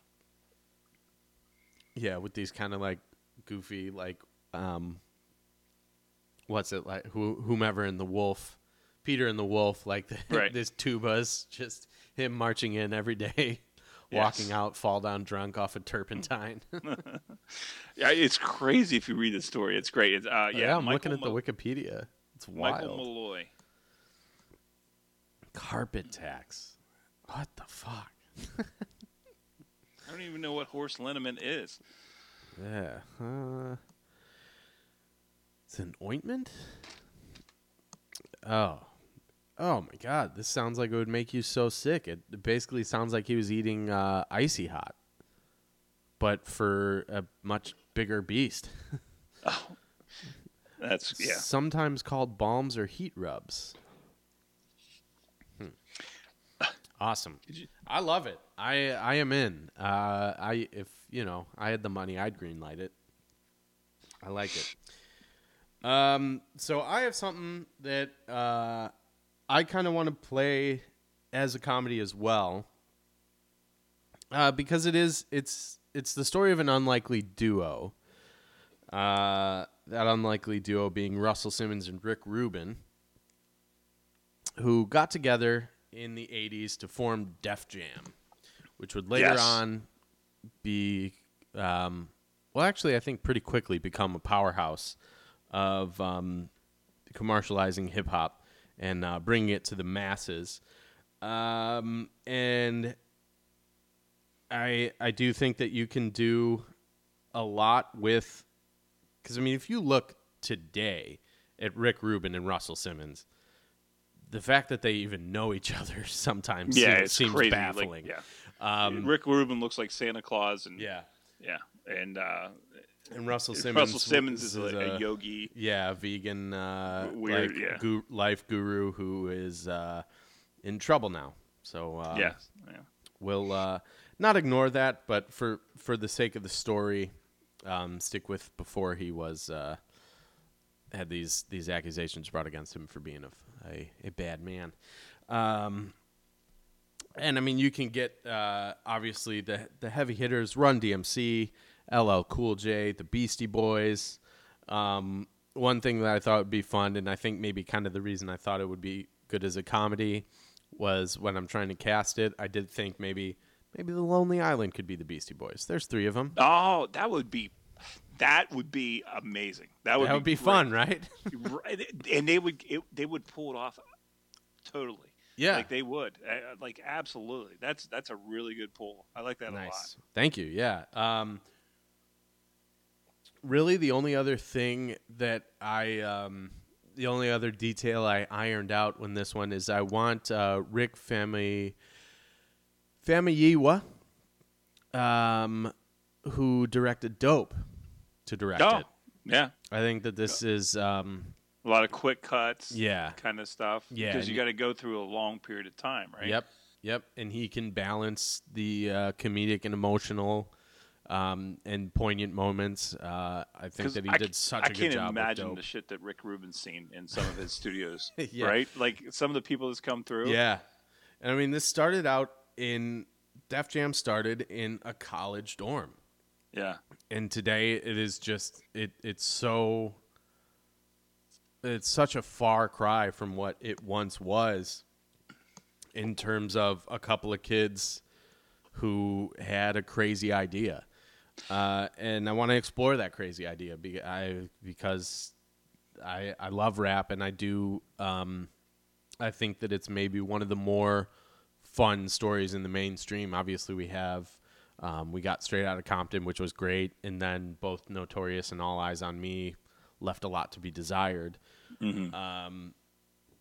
But I think that you could tell this story in a fun way, and kind of not necessarily tongue in cheek, but I think that these guys were having a lot of fun, and I think that it would translate well to the screen. Isn't it crazy though? A guy that looks like Rick Rubin has his fingerprints on what he has his fingerprints on, like pretty much up. Like he did Kanye West stuff too. Like, and he produced Jesus. I mean, it's crazy to think where like hip hop, like the way we look at hip hop and how much influence that guy's had, but kind of not. I mean, for the public, they don't even know who he is and what, I mean, I'm sure maybe they've heard the name, but like to have an ear and for production like he has, it's crazy, right? Yeah. He is a pioneer of the of that landscape, and I think you think about the. I was going to say not to, but I guess to make it about race, you think about the white guys who are in that landscape. They are the moguls, the like Jimmy Iovine's, they're the Leor Cohen's, the guys. They're the profiteers. Yeah, they're profiteers. They don't care. They're not behind the music. Yeah, this guy has his blueprint on the, or has his DNA on the blueprint of the sound. Yes, exactly. Yeah. Well, that. Well, a lot of that. Well, I mean, would you consider it more of? Well, I'm thinking more West Coast, East Coast stuff, but but yes, it's crazy. And to look at him today, you'd be like, what? Yeah, this guy is like a roadie for the dead. Yeah, exactly. And I mean, Russell Simmons too. He is such a far cry from who he used to be. Like they're just. There's a story there, and it's a great story, and I think that it's begging to be told. And I think that it would be fun if you decided to have a little more fun with it. And I think Rick from Dope he can do a great job. He did an incredible job with Dope, and he just hasn't really had.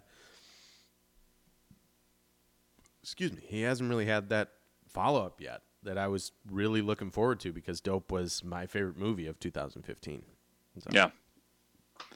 No, I really, really, really like that. And the Beastie Boys thing, like that could be its own. Like that. Yeah.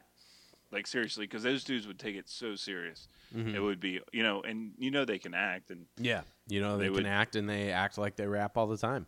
And I enjoy it when they do. I don't mean to take it away from them, but they're comedic rappers. Yeah. I'm into it. Yeah, cool.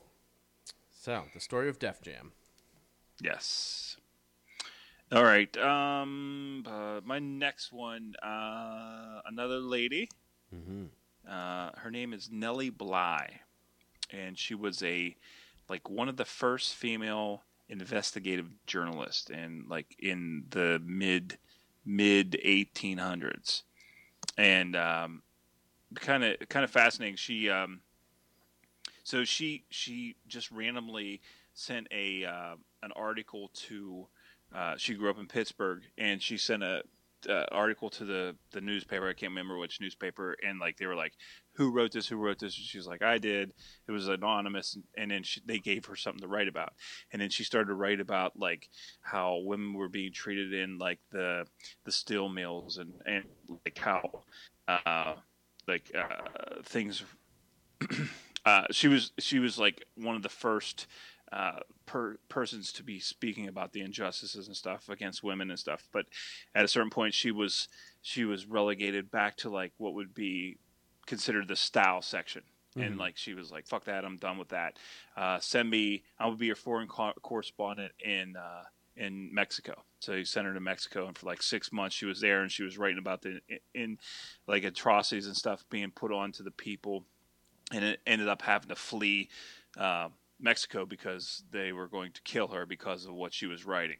Oh wow. And but that's not even the coolest part. Like at that point, she got back to Pittsburgh, and they were like, "You're doing too much damage," and she's like, "Well, fuck this. I'm going to go to New York and start writing up there." And she decided to do like one of these undercover investigation things, and it was kind of based on I think what. I think the second season of American Horror Story was maybe loosely based around this, but she went undercover into into the women's lunatic asylum on Blackwell Island in New York. And like back in those days in the 1800s, the lunatic asylums were, I mean, just like there was no regulations. It was just where we hid all of the things we didn't want to deal with as a society. And she wrote this huge expose on what was going on. She went undercover and spent this time in there. And I just find that totally fascinating. And she went on to do a bunch of other stuff. Like she read Jules Verne, Around the World in 80 Days, and she decided to race another woman, and they raced around the world, and she won the race. And like she got back in 72 days. She ended up spending a day with Jules Verne in Paris, which is kind of cool. But just a fascinating lady. But I really want to spend the time that she spent in the lunatic asylum. I think it'd be cool to see David Fincher do that, because like that dark, gritty, that Seven, that Girl with Dragon Tattoo, even Alien Cubed feel to it, that dark, prison-y type feel, just real raw type thing. And there's actually an image of her, but I think Alicia Vikander would be a great role for this, because she has that innocent kind of look to her, but a very strong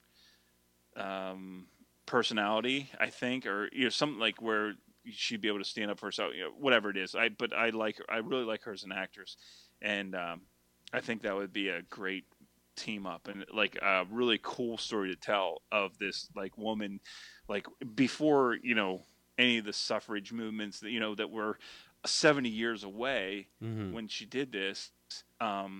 She's actually taken the reins and trying to make a difference. And like she went to zoos, like different zoos, and was reporting on like how they treated the animals and stuff in the zoos, and tried to make changes there. So like a real a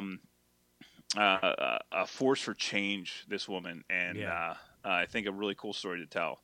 And I think Fincher could pull it off, because he's good. He can do the historical thing, based on Benjamin the Buttons and all that good stuff. Nice. So. Yeah, I like it. All right. So my last two are movies about movies, which we're both fans of. Yeah. So my first one is based on the book Chainsaw Confidential. So basically a movie of the making of the Texas Chainsaw Massacre. And it was a book written by Gunnar Hansen, who played Leatherface. He had a lot of interesting stories from a pretty strange set of... this was guerrilla filmmaking before it had a title. Word for it. Yes, yeah. So this was never for the sake of, this was like, what is it? World of Tomorrow or Tomorrowland, or some like stuff that's like shot in secret at Disney World and stuff like that. Yeah. This is really like, they wanted to make a movie and they were going to do it by any means necessary. They didn't have a word for it. They just called it filmmaking. And so rough around the edges, pretty wild story of a movie very much beloved to me. The movie was directed by Tobe Hooper, who I think would be great as portrayed by Rainn Wilson. No. My Yeah, second because Office the awkward character. dude, right? Yeah, yeah, and he had like the big glasses, and he had kind of this like mop of hair that kind of just like bled into his beard. Yeah. No, that's a good call. I like that. And young Gunnar Hansen. I was thinking maybe this could be told in flashbacks, so you could have Gunnar Hansen being the POV character, and so young Gunnar Hansen played by Nick Frost. No.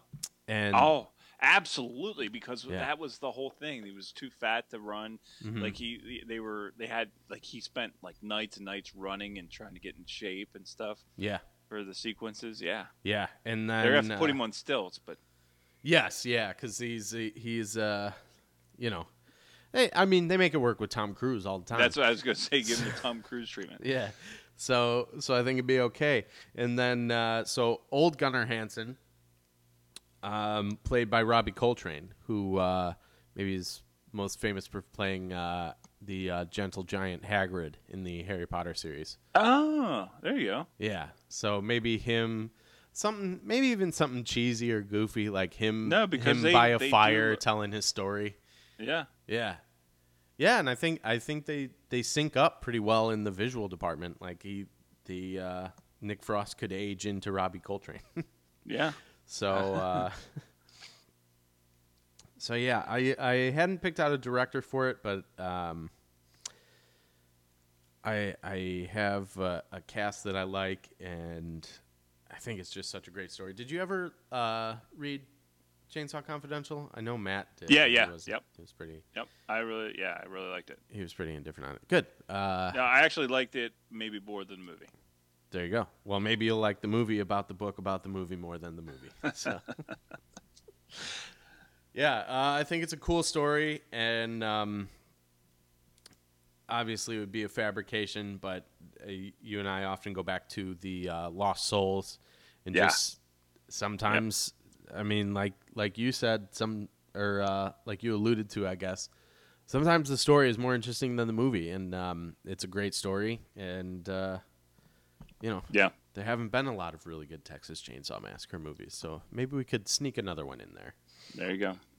No, that'd be cool because it's ripe for it, right? It's Yeah. like it's still in the zeit. Like every once in a while, we get a movie about it, or Yeah. another follow up, or another remake, or redo, or something like that. But like that the original one's always sitting in the background, and it would be cool to see that reimagining, or not the reimagining, but the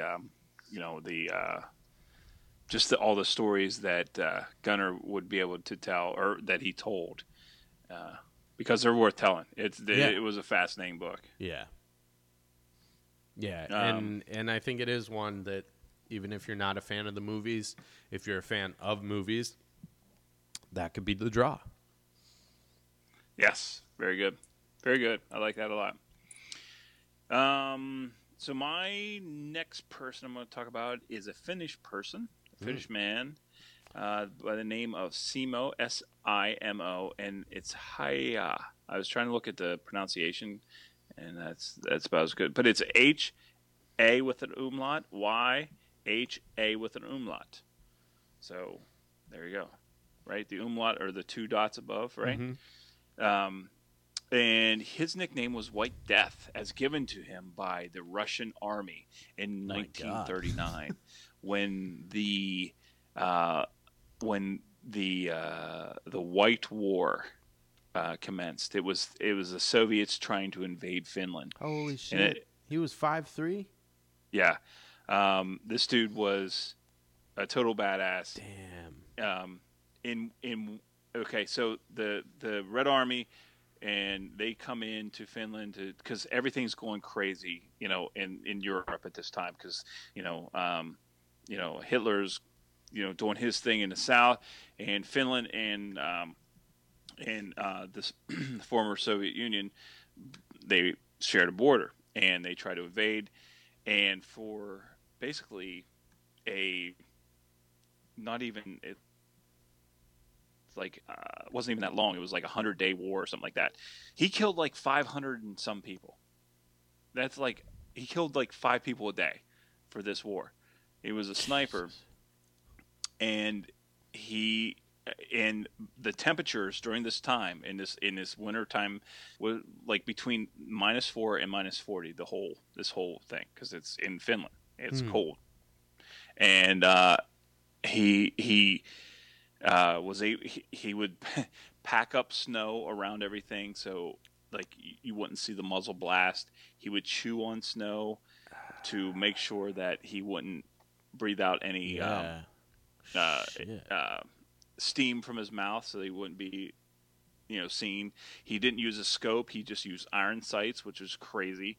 Like, because he was afraid they would fog up because it was so cold. It just nuts. And like his career ended whenever like he himself got shot because like the Russians were so like worried about this guy, like they were using what they call explosive bullets, so maybe a bullet with a charge in it, and it took off like part of his jaw and cheek. But whenever he woke up, that skirmish had ended. But this dude was born in 1907 and died in 2004. He was 96 whenever he died, which is crazy. And like in this 100-day period, he killed 500 people. Yeah. Which is like, to think about, is nuts, right? Like, yeah. Well, it says I'm looking at something on Business Insider, so sure, but at least 505 confirmed kills. That's and probably more based on, like they were like groups of snipers hitting a specific target, and they wouldn't count those kills. Yeah. Like it's crazy what this guy did in that time, and then he retired to be like just some kind of farmer, I think, afterwards, and lived his life. And like, I mean, somebody asked him years later, is like, why did how do you feel about that? He's like, it was just my job, and I tried to do as best I could.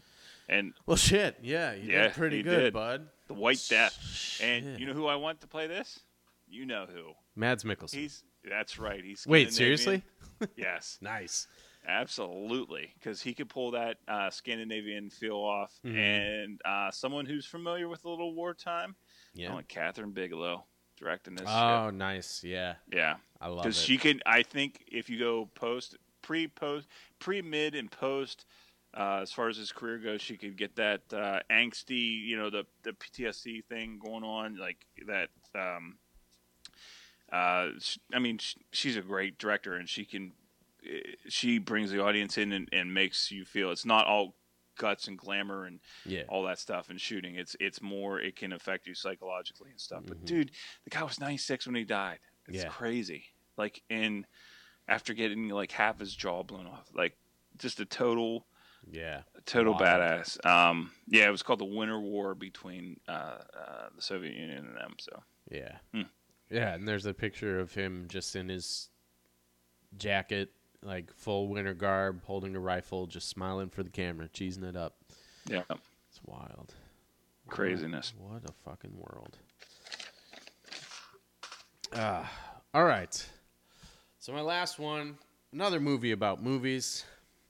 I think we kind of shit on the 80s maybe last week. Just a kind of a downer time in movies. There were some really good ones in the 80s, and most of them were, in my opinion, made by John Hughes.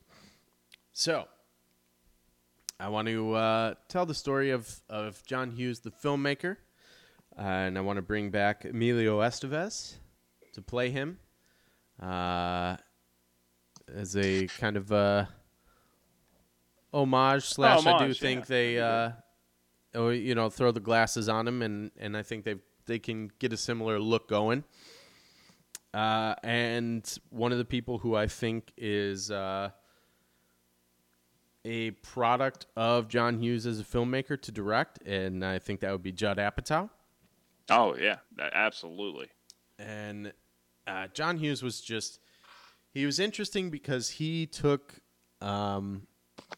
as an adult, he took teenagers seriously, where other people, and obviously they've rounded out a lot more now, but in that time frame, they were just service for the plot. And the guy's written over, I think, 90 movies, so they're not all amazing. But the ones that he's known for, really, without being quite good. Yeah, quite good. Without being like too sappy and over dramatic, but still taking serious, the pratfalls of being a teenager. Well, And he realized there was like an untapped market there Yeah. for, I mean, and like who goes to movies? It's like exactly, yeah. people with teenagers, it's like, and if you can tap into that and hit some of those ethoses of like Yeah. those teenage angst type things, Yeah. like, and he did really well, especially in some of the more serious stuff like Breakfast Club and Yeah. Pretty in Pink and stuff like that, where they're hitting on things that are Very like poignant to the teenage experience. absolutely. Yeah. And he had he had his kind of quirks.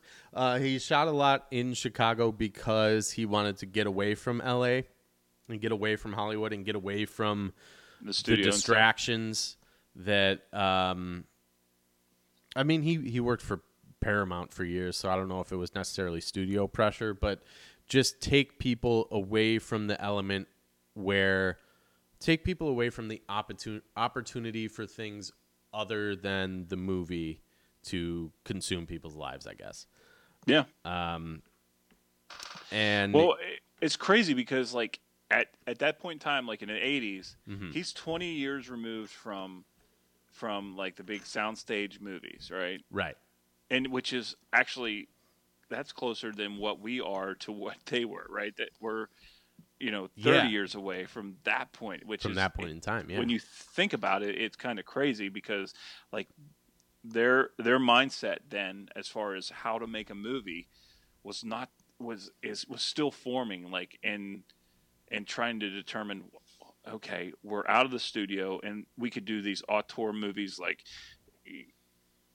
we've talked a little bit about this, like the Godfathers and all that crap, where you're not on a soundstage, or we do the canon stuff, which is crap, or we find this middle ground where it is accessible, everyone Right. can watch, and they're still learning how to make movies at that point, Yeah. and they didn't find their sweet spot, and I think that into like the 2000s, like is really for me like is the golden age of movies. I'm on a tangent now. Sorry about that. No, it's okay. But yeah, I think he helped facilitate that. Yeah, absolutely. Because he was able to. Movies don't have to reach a huge, broad audience. They just have to scratch an itch. Yeah, and he was he did that incredibly well, and he was kind of a little quirky, I think. I know there's stories of like his I think there's one particular thing that people talk about is when he was interviewing cinematographers, he would ask them who their favorite guitarist is. And like he would kind of formulate an opinion based on that. Really? Yeah, and like he wrote Ferris Bueller in 7 days. Like there's just these like these kind of these weird stories surrounding these just well-loved movies that I think deserve to be explored. And I don't think it's necessarily rife with drama, because I think his life was pretty. His life was about his work and his family. Yeah. So maybe it doesn't have the flash and pizzazz in that way, but it's. It would be he's like a filmmaker who who did things differently. Yeah, it would be like maybe not like the Founder, maybe not that kind of, but that kind of feel to it, right? Mm-hmm. Not like as a slam piece, kind Yeah. of what that was, and it wasn't that much of a slam piece. More of an exploration versus an expose. Yeah, Yeah. very cool. Yeah. John Hughes, played by Emilio, directed by Judd Apatow. Very cool. I'm going to do one that's real quick.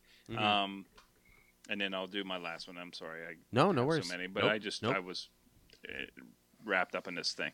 The Dyatlov Pass incident. It's a um, uh, okay. So in 1959, in February, like 9 people went out into the Ural Mountains, the northern Ural Mountains, in the former Soviet Union, and they they all went to this like technical institute. Like, it was back in the time when Soviet Union was like specialized, and they were trying to make the super people, right? They were, they pick and chose who were the people they wanted to do certain things. And like, I don't it's hard to explain like who these people were, because it sounds like they were inept people going on this trip, Mm-hmm. but they actually were very skilled mountaineers. And basically, what happened was they went up into this hike, spent a couple days like in like sub freezing weather, and they were used to it and they were experienced. But all 9 of them ended up dying, and in very mysterious ways, and nothing has really been explained. Remember that the Punch Farm guy we had Yes. on Yeah. Span Avoid? Punching Ghost guy. Yes, they he did an episode on it's a fascinating story. It's Dyatlov is the name, and it's that name pass incident. If you want to Google it, it's a fascinating story. No one really knows. There's like people that were their skulls were crushed in. Some people had like their rib cage crushed. Some people had their eyes eaten out. No one really knows. There's a bunch of theories on what happened. That there was like doing nuclear testing, or maybe Yeah. some kind of sonic bomb testing, or there was some kind of Yeti or whatever. There's all kinds of theories. But I want to envisioned by Eli Roth. Yeah. And he's not going to get a whole lot of big name actors, so I'm happy with this being just a bunch of random actors, going out and doing. It's pretty much a horror movie type thing, just kind of like Hostel. But it's a fascinating story. If you can look it up and check out the story. It's remember that the Time Suck, Yes. the podcast.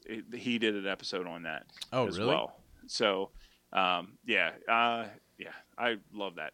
I got to check that out. I Yeah. really like that show. To go on a tangent, I guess. I do really like that show. I just don't always have the time. No, it's an hour for and the 40 sucking. minutes long. It's yeah, and he does a deep dive, but not like so deep, and he puts some humor in it. So yeah, Time Suck. This is kind of a Time Suck style podcast tonight. So we're very quickly skimming over the, but yeah, this is it's aptly named because you could dive into this and like.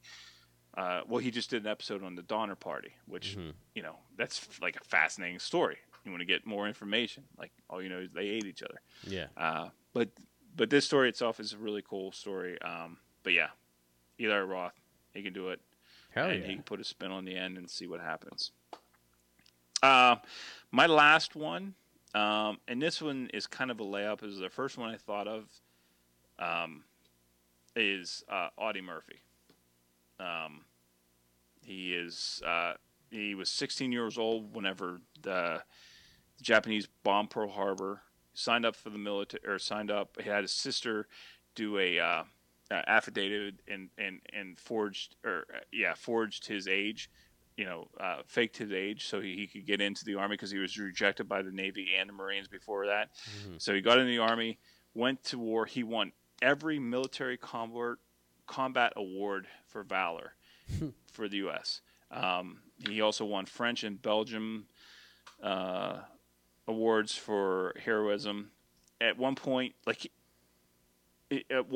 he held off an entire German company for an hour single-handedly before he got reinforcements.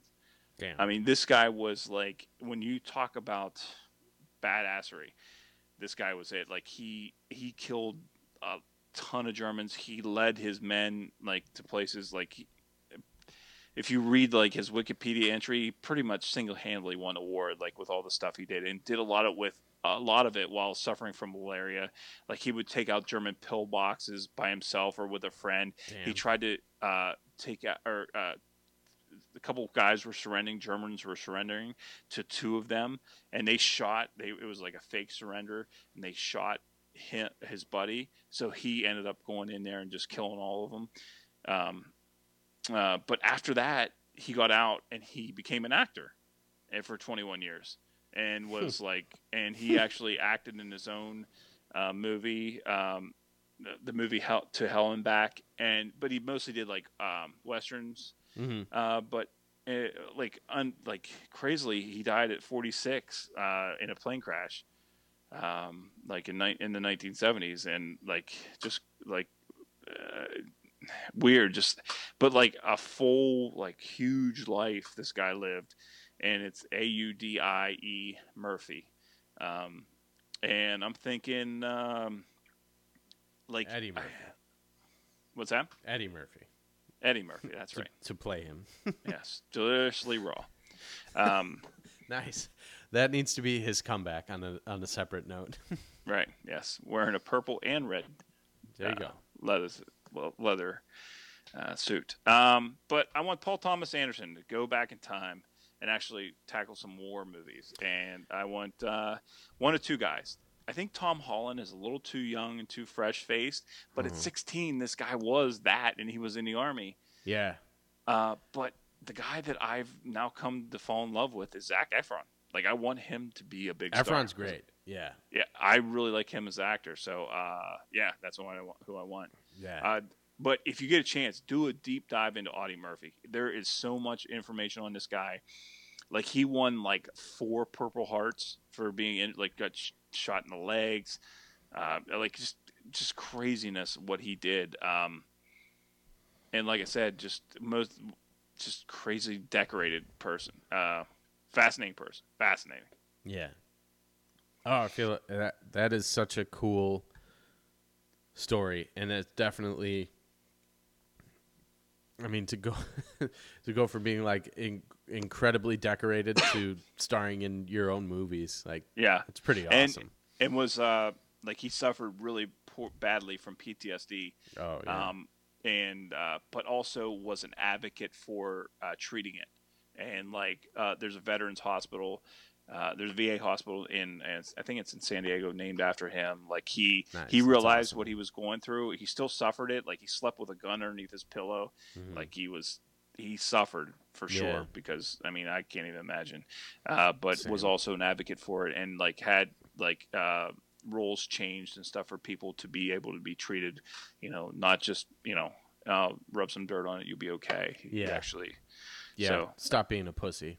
Yeah. Yeah. But interesting, dude. Yeah, very. I'm definitely gonna look more. I mean, all great suggestions and great picks, but I definitely your last two are. I'm really interested in the pass because because I heard you guys with the punching ghost guy. Yeah, and that seems like that is ripe for like Eli Roth, but then this guy sounds crazy, like interesting. So yeah, I love it. I'm in. Cool. All right. Well, who's gonna do our who will tell our story? Yeah. I don't know. I assume it'll be fan funded. Yes. So let's go, guys. Yeah. Anyways, if you want to either tell our story or email us with the stories you want to tell, bruinviewpod@gmail.com. Let us know what are some people or great moments you would like to see in a biopic. And, of course, if you saw Barfly or I, Tonya, let us know what you thought. Or anything. Oh. And next week, if you want to get in on early and tell us what your favorite animated villains are. Yes. Do it. That's going to be next week's top 5. Mm-hmm. So, there you go. That's what we got. That's what we got for you coming up. And yeah, Bruin View Pod. We're pretty much everywhere. Oh, Just yeah. get in touch with us. Congratulations on Mavs 250. Thank you, and 250. congratulations on 200 for STV. I think did I tell you that last week? I think so. Okay, no, just in case. And you guys' new venture into pools, poles, and poles. Poles. That's right. Yeah. Good luck with that. Yeah, we're gonna see how it turns out. I like it. Oh man. All right. Well, any final thoughts? Nope. I'm good. I had right. fun. I love this topic. Me too. Same here. And we'll see you guys next time. Bye.